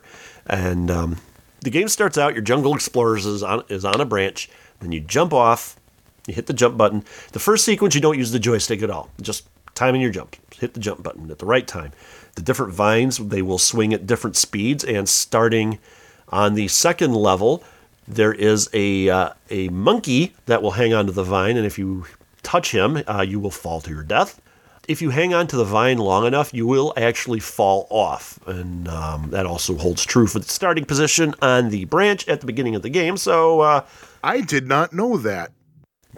Yep. See, I look at this stuff. I did neglect to mention you do have a timer to complete all 4 screens in a level. This is something that I actually had to double check. I actually double checked it before we recorded today. You have 5,000 ticks of time to complete all 4 screens in a level. Every second that you play the game, the timer decrements by 10 ticks of time. So why didn't they just have it for 500 and decrement it 1? I don't know. But at any rate, so you basically have 500 seconds, which works out to about...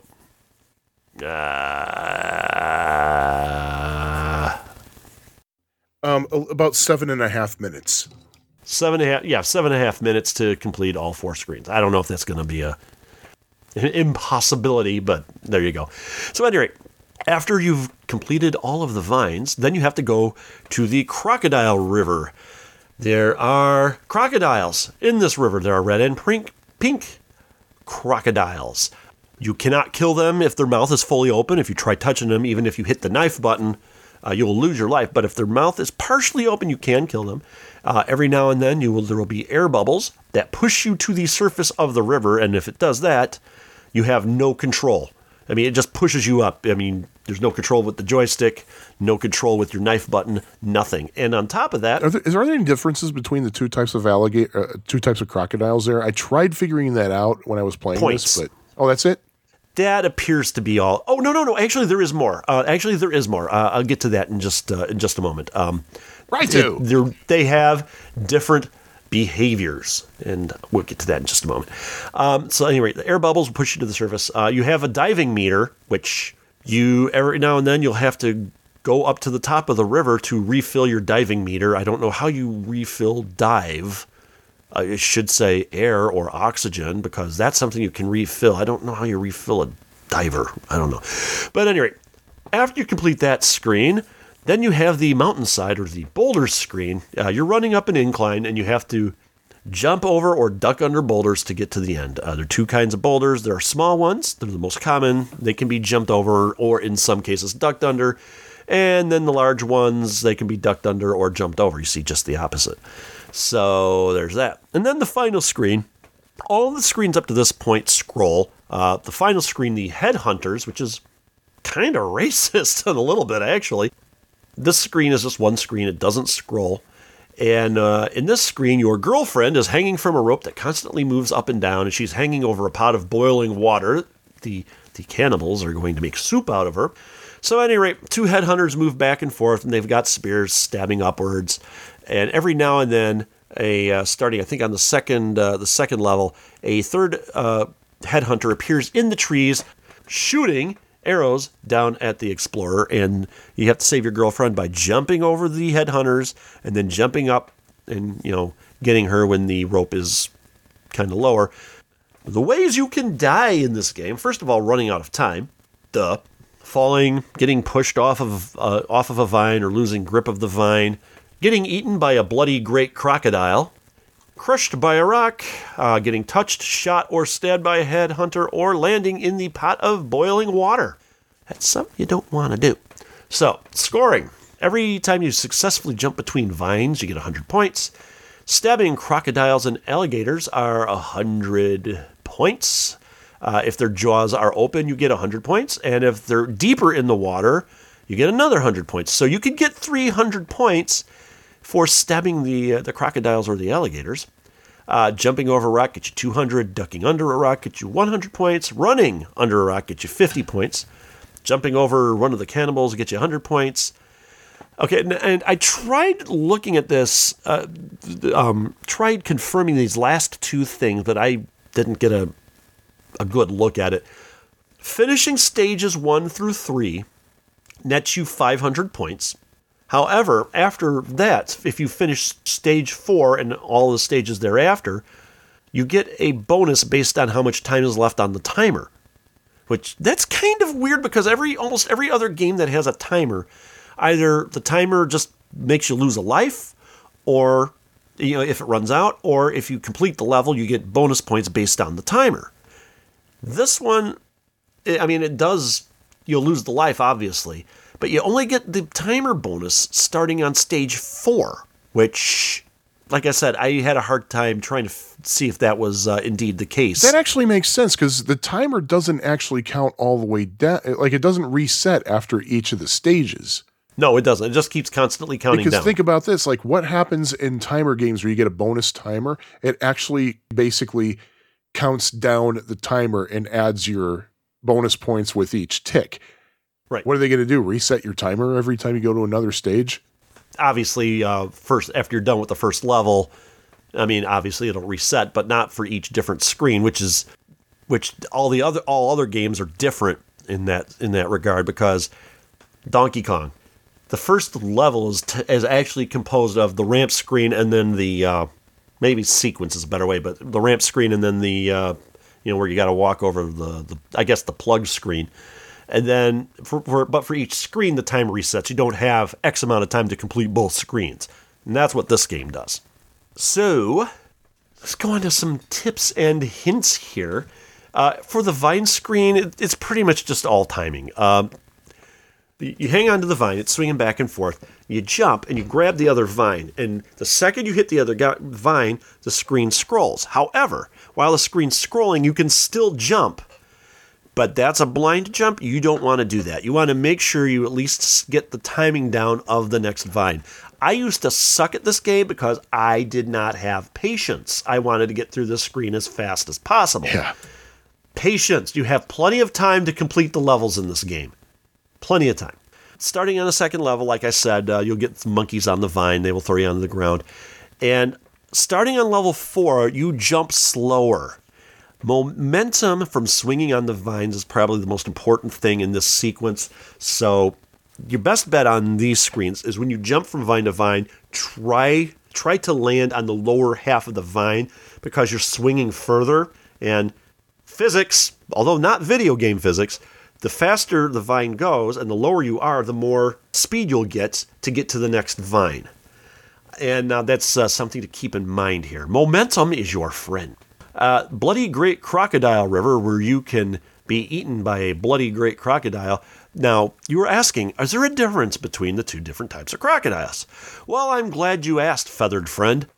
That was kind of weird. Okay, because there are no birds in this game. But there are two different kinds of crocodiles. I don't believe it's based on their color. There's ones that have smaller teeth, and there's one that have bigger teeth. The small-toothed ones just kind of move randomly, but the ones with bigger teeth try to follow you very, very quickly. So, watch out for that.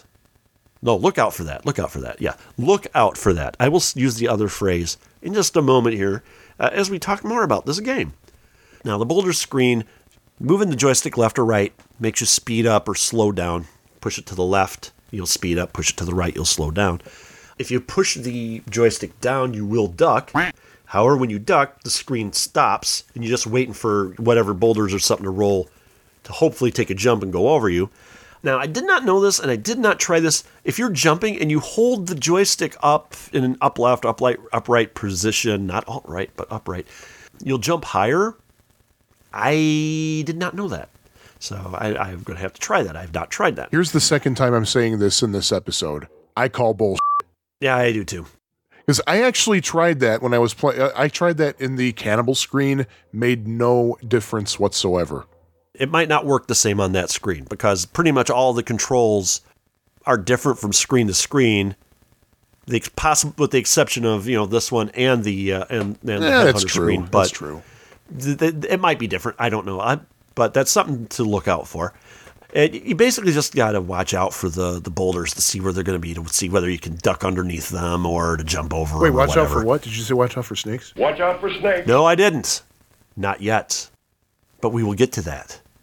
One thing I forgot to mention about Crocodile River, and this wasn't actually in any of the in any of the sources that I saw, but when you're going through the Crocodile River, I was saying watch out for the air bubbles. In the first sequence, there's only 2 sets of air bubbles that will come up, but the further you get into the game, the more instances of the air bubbles will be coming up from the bottom of the screen. So, so there is that. And the reason I bring that up now is because the first level, there's only 2 large boulders on the boulder screen, but there are more of those as you progress further into the game. So, with that, let's talk about home ports. Basically, Atari had the rights to port this. They ported it to the Atari 2600, the Atari 5200, and the ColecoVision, if we're talking about game consoles. All three of them are very good renditions of the game, I guess, as if you were. The ColecoVision one is on the ColecoVision flashback unit that was sold a couple of years ago. And the ColecoVision version is, I would say, probably pretty close to being the best out of all three of these versions. I was playing it a little bit last night, and I don't have an Atari 8-bit emulator on my computer. I need to put one back on there, so I couldn't judge that one. But the ColecoVision version's good. But if you have an Atari 2600, the Atari 2600 version of Jungle Hunt's really good. You need to invest in an Atari Max cart and use it on the 65XE. I've been thinking about doing that, actually. Can't do it now, but I have been thinking about it. But that having been said, Atari did port this to the computers of the day. It was on all the Atari 8-bits. It was on the Apple II, the PC, the Texas Instruments 99.4A, and the Commodore VIC-20 and Commodore 64. Now, this is where this game gets interesting. This game had 4 different names. Wait, 4? 4, and I'll explain that. I know 3 of them. What's the 4th one? First of all, the one we all know, the one we're talking about, is Jungle Hunt. This was supposedly the most widely distributed version of the game. However, the game was originally called Jungle King in the arcade. Now, first of all, there are differences between Jungle King and Jungle Hunt. Jungle King, the gameplay is exactly the same. However, your main character looks like Tarzan, and it has the Tarzan yell at the beginning of the game instead of that little musical theme. A digital yell, too. Yes. Yeah, it was. It's sampled. And the reason they changed it to Jungle Hunt is they got sued by the Edgar Rice Burroughs estate. That caused a recall of Jungle King. And, apparently Jungle Hunt was the more common game, but to be perfectly honest, all I ever saw was Jungle King. Yeah, me too. To this day. To this day. It's the only one that we have ever seen, so I don't know about that. Now, when this game was being programmed, the prototype name of the game was Jungle Boy. Ah. See, that's the 4th one. And if you would have read my notes, you would have known Why that. would I read your notes when you're the one talking about it? Well, to give you some information. Well, I'd get the information during the recording anyway. As I said. And this is the most interesting part of this game. I mean, there's the Edgar Rice Burroughs lawsuit and all of that. But there was a 3rd version of this game in the arcade. Pirate Pete. Pylon Pete? What? This is Pilot Pete. Pile on Pete? Nope, not Pile on Pete. Pirate Pete. It is the same exact game as Jungle Hunt, with the exceptions of the game is a pirate theme. You're no longer Tarzan or a jungle explorer. You are a pirate. The first sequence, you're swinging from a rope from mast to mast on a pirate ship. The second screen, it's not Crocodile River or Crocodile Creek or Crocodile Rock. Now it's the ocean, and the crocodiles are replaced with sharks. And I might add, when I was playing Pirate Pete, I noticed something interesting about the sharks in Pirate Pete. In Jungle King Jungle Hunt, they just the crocodiles open their jaws. Yeah. The sharks, when they open their mouth, it looks like Charlie Chuck eating the ice cream cone in Food Fight. Really? That's what it looks like to me, swear to God. Now, there's one other change. On the Boulder screen in Jungle King Jungle Hunt, the top of the tree line is like way up to the top of the screen. Above that, obviously, it has your scores, and the number of your lives are on the bottom of the screen below all the action. But at the top, it has a tree line. On Pirate Pete, the tree line is lower. And you have to watch your jumps because there are creatures in the trees that pop out that you can actually get killed by if you jump too high. Yes, you have to watch out for snakes. Watch out for snakes. I think this is the first game we've talked about where you actually have to watch out for snakes. Frogger. Okay, this is the second game we've talked about where you have to watch out for snakes. So, Nibbler. Watch out for snakes. I would be remiss talking about Jungle King, Jungle Hunt, Pirate Pete, Jungle Boy, Jungle Love, OEOEO, without talking about the game Tarzan for the ColecoVision. And I'm almost wondering if Coleco saw all of this going on and they decided to snap up the video game rights to the Tarzan character It's not a port of Jungle Hunt. It's actually more of an adventure-type game. It's obviously inspired by Jungle Hunt.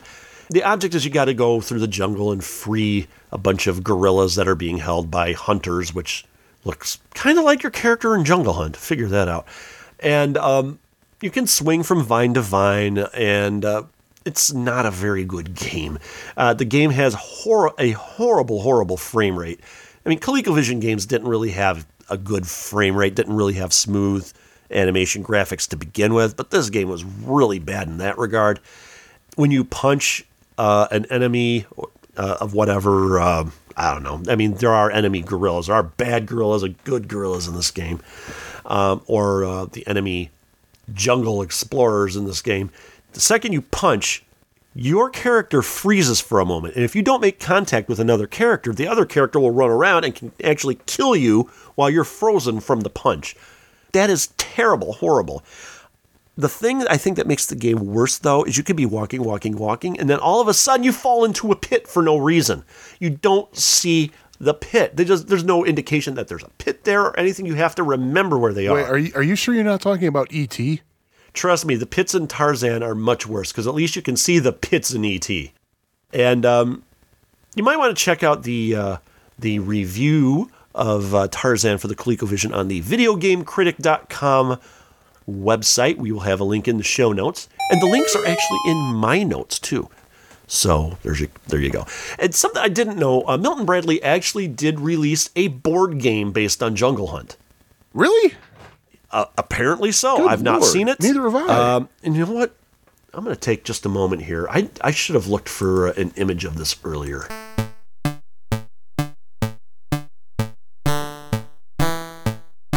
Oh, yeah, here we go. Here's a picture of the Jungle Hunt board game. And let's pull up this article from aboardgameaday.blogspot.com. They did a write-up of it in 2014. This is interesting. While I really do enjoy finding board games based on video games, I must admit, this one is of a game I have never played. Checked out on my Atari 2600 collection to see if it was buried in there somewhere, but no dice, so my review on this one can't really include any comparison. Condition of the game. Each player chooses a pawn and places it on the start space. In Jungle Hunt, pawns may only move when holding onto one of the 5 ropes which swing from the center of the board. The blue, yellow, green, and red ropes could only move within sections of the board which match in color. The brown rope may move freely between any section of the board. On their turn, players spin the big prize wheel, and make as many movements as are indicated by the spin. Ropes may move within their colored sections, 1 space per movement point. Pawns may move. Okay, so it's kind of replicating the swinging of the vines and the jumping from rope to rope. But let's see. If a player spins the Mad Monkey space on the spinner, that player may move the Mad Monkey pawn. The Mad Monkey can move to any rope regardless of its current position and immediately pushes the lowest explorer off of the rope. The explorer is then placed in the start space of the board. Okay, how do you win the game? His final verdict was, it's a pretty clever game adaptation which just didn't end up enjoyable enough for me to care about it that much. He gives it a solid average 3 of 5. So, yeah, he doesn't give it a perfect 5 out of 7. So, yeah, seriously, most of those video game board games were kind of boring. Pac-Man was pretty cool. Donkey Kong was pretty cool, but I think Frogger could have been better. Berserk was boring as all hell. So, I still don't see how you could do a Berserk board game. I mean, you could do a Berserk game like Dungeons and Dragons. I could see, but not a board game. Well, the thing is, the Berserk board game is a grid of squares. And in order to kill a robot, it has to be in the square next to you. And there's like a little there's like a lever on your little character that you push. And the guy will like pop out a couple of laser guns and knock over the robot. Interesting. But so we will have a link to that in these show notes. Oh, also. yes, we will. So that's pretty much it for Jungle Hunt. It's interesting that there were it was under 4 different names, albeit one was Prototype. The game's graphics they get the job done. I mean, it's typical Taito type graphics for that particular era. I had the same boring green with dark green lettering, Taito on the side of the cabinet. Yeah. The artwork on the marquee was fine. On the home versions, the Jungle Explorer's name was Dudley Dashley, and I don't think he had a name in the arcade, did he? I don't believe he did. The woman was named Lady Penelope in the home versions. Something I have to mention about another difference between Jungle King and Jungle Hunt. After you save the girl, save Lady Penelope, it comes up with a screen, and it shows her next to you, and it slowly types out ILOVEYO.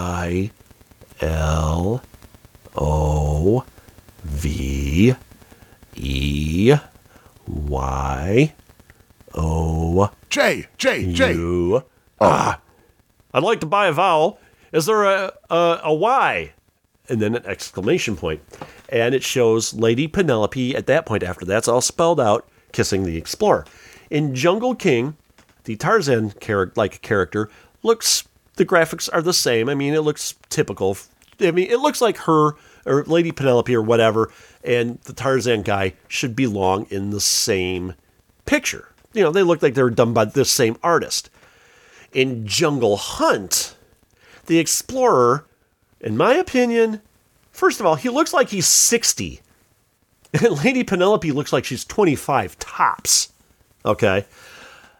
But the explorer also looks grotesque, in my opinion. He just does not look right. The artwork is a totally different style. You could tell that the artwork of the explorer in that particular scene was done by somebody else entirely. It was not the same style of artwork, and it just does not belong. I just thought that was kind of like, I don't know, maybe not grating is the word, but it was bizarre. It just did not fit in. It just did not look like it should go there. And I would be remiss if I did not talk about Pirate Pete a little bit. Pirate Pete, in my opinion, is just an insult. It's just another way they re-released the same game under a different name, different graphics. And it's not even a sequel. I mean, movie sequels, let's be honest, with the possible exception of Jason Goes to Hell, every single one of the Friday the 13th movies are the same. Same plot. Guy goes in, kills, but they just put a different name on it. People come see it by the dozens. And I want to think that they were doing that with Pirate Pete. Pirate Pete was totally phoned in, and it just did not need to be released at all. Was it meant to be, say, as another game in the Jungle Hunt series, or was it meant to be like another game that just coexisted? See, like in I some don't know. places it was, that's well, I mean, it's a totally different theme and totally different character, so I don't think, and the headhunters at the end of the game in the final screen in Pirate Pete were replaced by enemy pirates. So I don't think it was supposed to be a sequel. I think it was supposed to be its own standalone thing. Right. The only thing I can think of is I wonder if they were trying to, if they did Jungle Hunt as sort of a quick kludge to avoid the lawsuit, but then with Pirate Pete, they tried to move it further away so that they would avoid more lawsuits. That's the only thing I could think of. I don't know, but if you ask me, like Jungle Hunt, I think what it was a great idea given what was going on at the time. Well, Pitfall and Pitfall 2 were massive successes. You had the Raiders of the Lost Ark saga going on, including the Howard Scott Warshaw Atari 2600 video game as well. So that kind of explorer kind of thing was going on all over the place. Yeah, I was thinking Pitfall as well. Not so much Pitfall 2, because I think that came out like a year or two after Jungle Hunt, Jungle King, Pirate Pete did. But but Pitfall, I'm almost wondering if they created this game to compete with Pitfall, or if it was one of those deals where it was just being developed at the same time, and it just had. I imagine it was developed at the same time. Personally, I would. That's probably it. Jungle Hunt, Jungle King, Pirate Pete. The graphics are all snazzy, and the parallax scrolling. The parallax scrolling is really good. Oh, one other thing about Pirate Pete. The music in Jungle Hunt and Jungle King is fine. I like it. I mean, it's catchy music. The music in Pirate Pete is just downright horrific. It is terrible. It's probably the worst music I have heard in a game that we've talked about ever on this podcast. Now, fortunately, this isn't a review of Pirate Pete. So here's all I'll say about Pirate Pete. Give it a couple of whirls. Play Jungle King first. Jungle Hunt, Pirate Pete. There actually is a, not a prototype, but there is a pirated version of Jungle King available in MAME, actually called Jungle Boy, which I said earlier, that was the name for the prototype, so, whatever.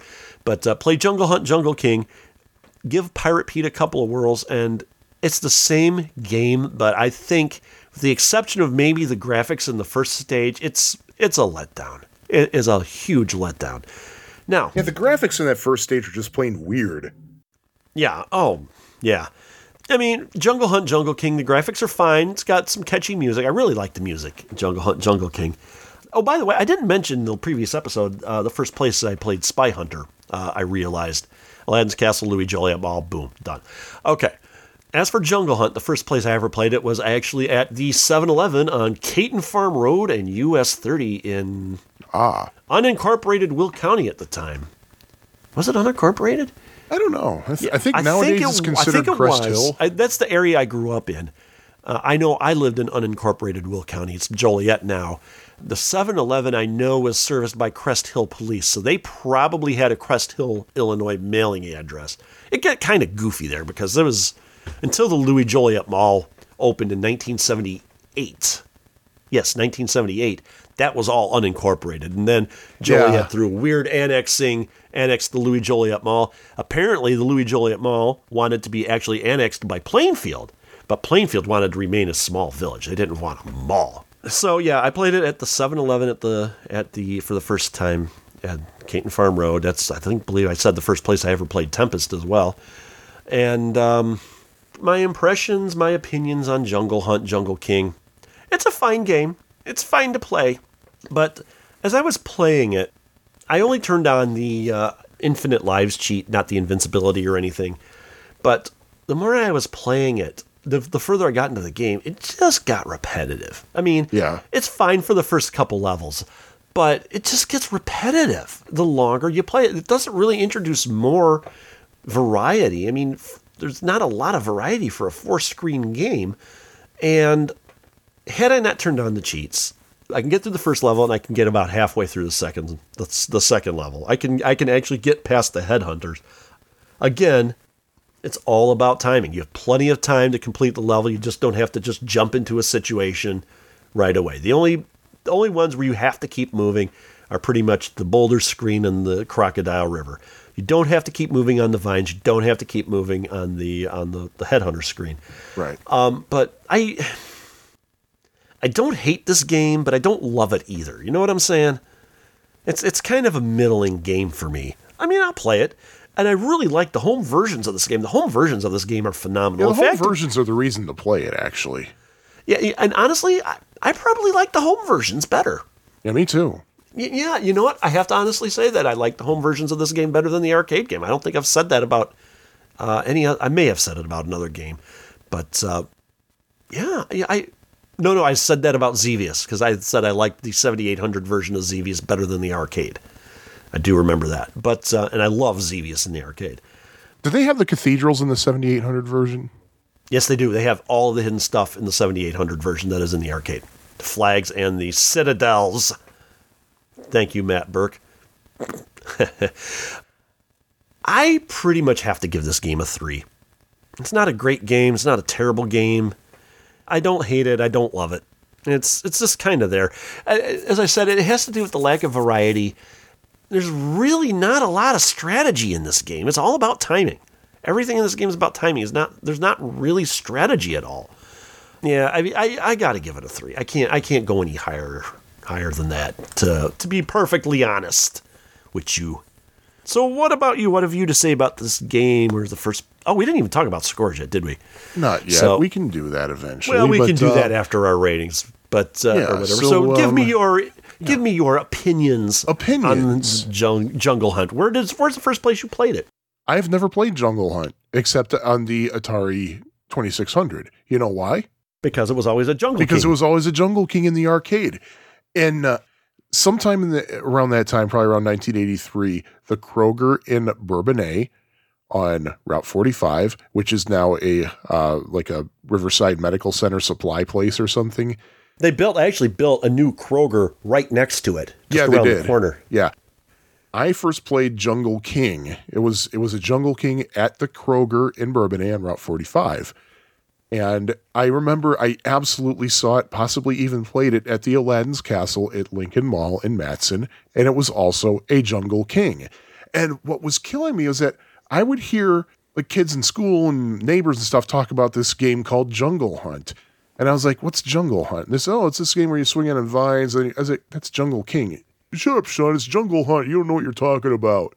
And I was like, fine, go to Kroger and tell me the name of the game they have there. But yeah, I did not know about it. And I think, you know what? I think I did see a Jungle Hunt on Starcade. I think when they played it on Starcade, it had already been a Jungle Hunt by then.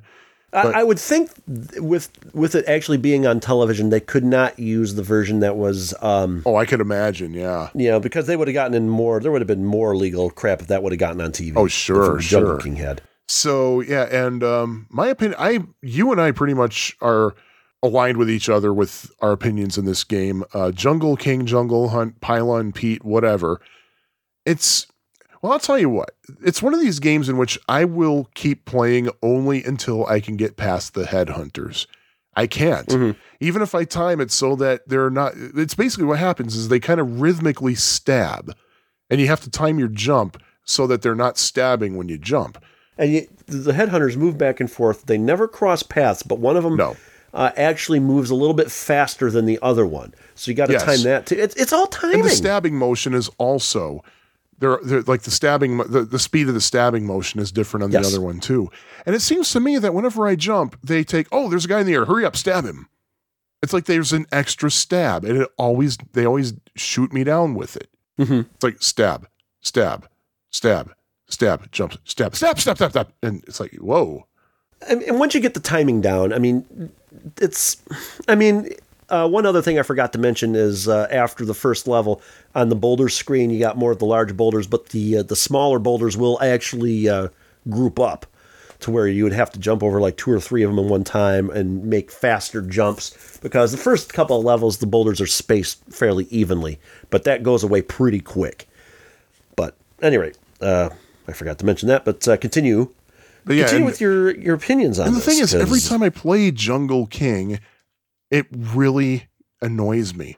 It angers me. And so, another observation I'd like to point out, in the rope portion, or the vine portion, you're either going to ace it or you're going to bomb it. There's no in between. If you screw one of them up, you're going to screw it. You're going to lose all your lives before you get to the boulder scene. That's my observation. Yeah. For me, the most frustrating part of the game is in the Crocodile River. If you get caught up on one of the air bubbles, you might as well have just lost that life, especially later on in the game. I got caught up in the air bubbles a couple of times this past Saturday, and I was fine. You just better hope that there aren't any crocodiles coming your way. Well, that's just the thing. The later you get into the game, or the first level, there's only like 2 sets of the bubbles coming up. But the more you go on, they become more frequent, and the more likely you're going to die, if you get caught up in one of those. And it just, I don't know. I know you can get around it. Yeah, but the game is just, as I said, the game's all timing. There's no strategy. Oh, well, yeah. Actually, there is a little bit of strategy. In the last screen, in the headhunter screen. The river scene, I can get through pretty easily. To me, that's easy for me. Running up the hill at the boulder thing, my strategy is simply, if it's a smaller one, jump. If it's a larger one, duck. And that's all you got to do. And the only thing that I ever had a problem with in that particular portion was jumping too soon. That was it. Mm-hmm. That was the dangerous thing. It seems like if you just nick one of the boulders, you lose a life. Oh yeah, just barely touch it. It's like it's got ultra precise. You just nick one of those, but then detection. The very last boulder, what happens at the end of that scene? You jump on top of it. Yes, and that's a gigantic boulder. It can never kill you. It's just for the interstitial, I guess. That must be some kind of special bolt, like a soft boulder or something. Maybe it's a large boulder from the Rocky Mountains. Maybe one in Colorado, perhaps. I don't know. But the thing is, the game is so freaking frustrating because I'm finding it impossible to get past the headhunters at all. I spent several iterations of Jungle King playing this past Saturday and I couldn't do it, and I couldn't get past 9,100 points, and I was getting very, very angry. And it was an angry that wasn't making me feel challenged to try again, unlike, say, with Bust a Move Puzzle Bobble. This game can be very, very frustrating. Yeah, and the gameplay itself, otherwise the gameplay would be fun. It would be challenging, but I really want to like it more. I can't go higher than 3 continues myself. I think we were both agreed that if you're going to play this game, play one of the various home versions. Yes, the home versions absolutely. are better. In fact, the whole game seems like it's better suited for a console. Yeah, and play the home versions if you have a choice. Play the arcade versions so you can see what you're getting into. But then try the Atari 2600 version is just very good. Then move on to the Atari 8-bits, the ColecoVision, the whatever. The home versions are much better. Sure. How about we talk about high scores? Scores. Yeah. Yeah, let's do that. All right. According to Aurcade.com, AURCADE.com, Edward Lee on August 24th, 2014 at Galloping Ghost Arcade scored 1,228,720. And I think that's normal settings, basically marathon settings, if you will. Twin Galaxies does both regular settings and Twin Galaxies tournament settings. For the regular settings, Michael Torcello, or is it Torcello perhaps, verified December 16th, 1983, 1,510,220. And Twin Galaxies tournament settings, Steve Wagner, or is it Wagner, verified on January 15th, 2016, scored 750,000 even. And me, nice. 9,100 on Saturday. I think I've scored like 25,000, but that's, there you go. Did you see it? Were there any scores for Pirate Pete? I did not notice that. I think Twin Galaxies lumps them all into one. Okay. Let me. Like I said, the only real difference other than the graphics is the snakes you have to watch out for in Pirate Pete. Oh God, the Aurcade.com arcade spotlight tonight. Dave and Buster's. Hold on a second. Yeah, I'm pretty sure that. Bullshit. Oh gosh, excuse me. I'm pretty sure that's randomly generated. It's got to be. Yeah. Just like if you go to the KLOV, the Killer List of Video Games, or the Arcade Museum, I think they call it now. It just has a random video game spotlight. I think they don't call it like game of the day or whatever. I think they call it game of the moment. And every time you refresh the screen, it comes up with a different game to randomly display. Which Arcade.com, it actually is like random, but it's just for that. It actually is for the day. Mm-hmm. Like it'll change the next day. Actually, you know what? Twin Galaxies has a separate track for Pirate Pete. So for Pylon Pete, verified November 19th, 2006, 24,310. And this is interesting because all the scores on that game were verified by referee on the same day, and they're all pretty low scores. Huh. So I don't know what the deal is. Yeah, there's no real for game-specific rules, it just says settings forthcoming. I wonder if there was like a single life tournament or something that they did this for. Interesting. Well, not really. As much as we're not huge fans of Jungle Hunt, I'm hugely not a fan of Pirate Pete. Would you be any more of a fan if it hadn't been for Jungle Hunt King? That's hard to say. I honestly don't know. I didn't even know the game existed until maybe a year ago. 2 weeks ago. When I saw it lumped under the... when you go into MAME, if you're using the MAME UI64, games of a similar type will like expand, like if you're looking at something in a file manager, you'll see like a little cross next to it. You click that, and it'll show everything underneath it. Right. And Pylon Pete came up, in that, and so of course I had to play it because I was like, what is this? And that game's just, I think Pirate Pete is an insult of a game, but I think with that we should probably tell everybody the theme. Ooh, you want me to do that? Sure, why not? Okay. Well, I haven't announced the theme in a long time, so this is exciting for me. Yeah, do it. This is exciting for Anderson Council here. The theme for today's episode, for episode 50 of Pie Factory Podcast, is title games that have different names. Title games in which the names were changed. And I totally didn't catch it. They're both games by Taito. I don't know why I didn't catch that when we talked about this as the theme. Yeah, and of course, each has different. I have no idea why they had to rename Puzzle Bobble for the United States. And there's the thing, because I saw a Bubble Bobble machine in pretty much every arcade I went into around the time it came out. And Bubble Bobble was a huge game on the Nintendo It was pretty Entertainment successful. System. You think people It was a recognize hugely the successful Bobble thing? And I just don't get why they changed the name of that one. And of course, I totally understand why they changed Jungle King to Jungle Hunt. yeah, that was because of lawyers. The Puzzle Bobble Bust-A-Move thing is just a mystery. And especially the name Bust. That's such a terrible name for a game like that. And pretty much everything I've seen on the internet, when it's talked about the name of the name of the game, how they changed it from Puzzle Bobble to Bust-A-Move, have said that it's like, just terrible. That's just a terrible name. That's a horrible name, Bust-A-Move. A horrible name for a great game. Yeah, exactly. So, could be worse. It could have a great name and be a terrible game. Yep. And by the way, Jungle Hunt. Are you really hunting for a jungle? I don't know. Does it actually say? I don't know. And you're not really hunting either. You're Even hunting if you're for in the lady. jungle hunting, you're not hunting. You're hunting the lady, so you can rescue. You're You're not. hunting You're not Penelope. hunting. You're not was there, armed. by the way, was You're there not a going to Saturday shoot her. Was there a Saturday morning cartoon show based on Jungle Hunt? Don't think so. Okay. Not that. I know there was a Pitfall game on Saturday Supercade, but I don't think there was a Jungle Hunt. I haven't seen that mentioned anywhere. Usually if there was a TV show, many of these sources that we consult will mention that, and I have not seen that, so I'll just have to assume there wasn't. And I think with that, we're ready to announce the games that we're going to be talking about next episode. Oh, okay. Why don't you announce it? I'll be nice. I'll let you announce it. Okay, cool. All right. For next episode, we are going to be talking about Pack and Pal. Yes. And a game that we have been kind of teasing for quite a long time. And we are finally going to join the podcasting world of arcade podcasts that talk about Uncle Pooh. Uncle Pooh. That's going to be interesting. So join us again in a couple of weeks. Oh, what could the theme possibly be?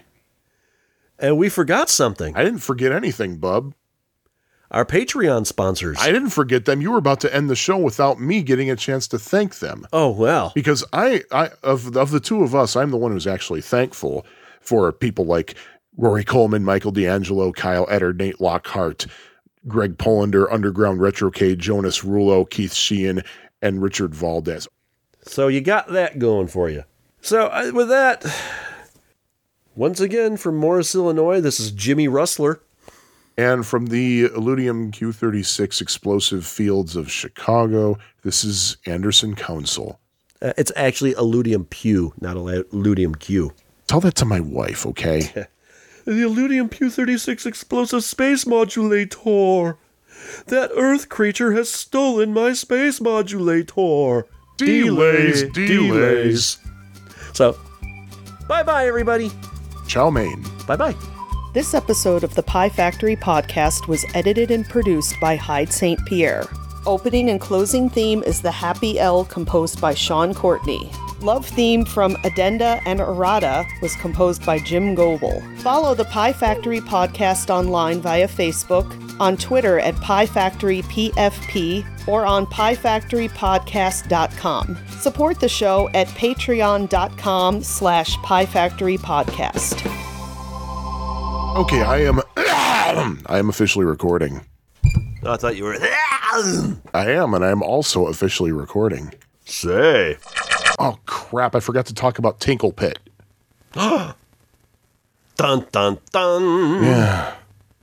I don't know why I do that, because Hyde's going to put that sound effect in. Better.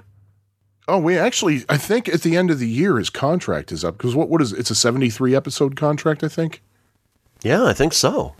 Yeah, this time you have to be there with me for the negotiation, because I think I did a terrible job. I need backup on that. Because, man, there are some weird terms in that contract that we really dug ourselves into a hole for. Yeah, so I mean, if we decide to renew, if we decide to renew Hyde, that is. Yeah, I mean, where are we going to get like several hundred pounds of Limburger cheese every month for him. I just don't understand where that's going to come from. Well, the thing is, keep in mind that he's only been in the area for a couple of years. He's still a newbie. Yeah, that is true. He thinks that it's just easy just to traipse into Wisconsin from here. Well, Is he had never driven on 94 before? maybe, you know what, I think maybe he has the one time, but when he was driving up there on 94, he saw the Mars Cheese Castle just over the border. Maybe that's where he got the idea. Yeah. But I don't know.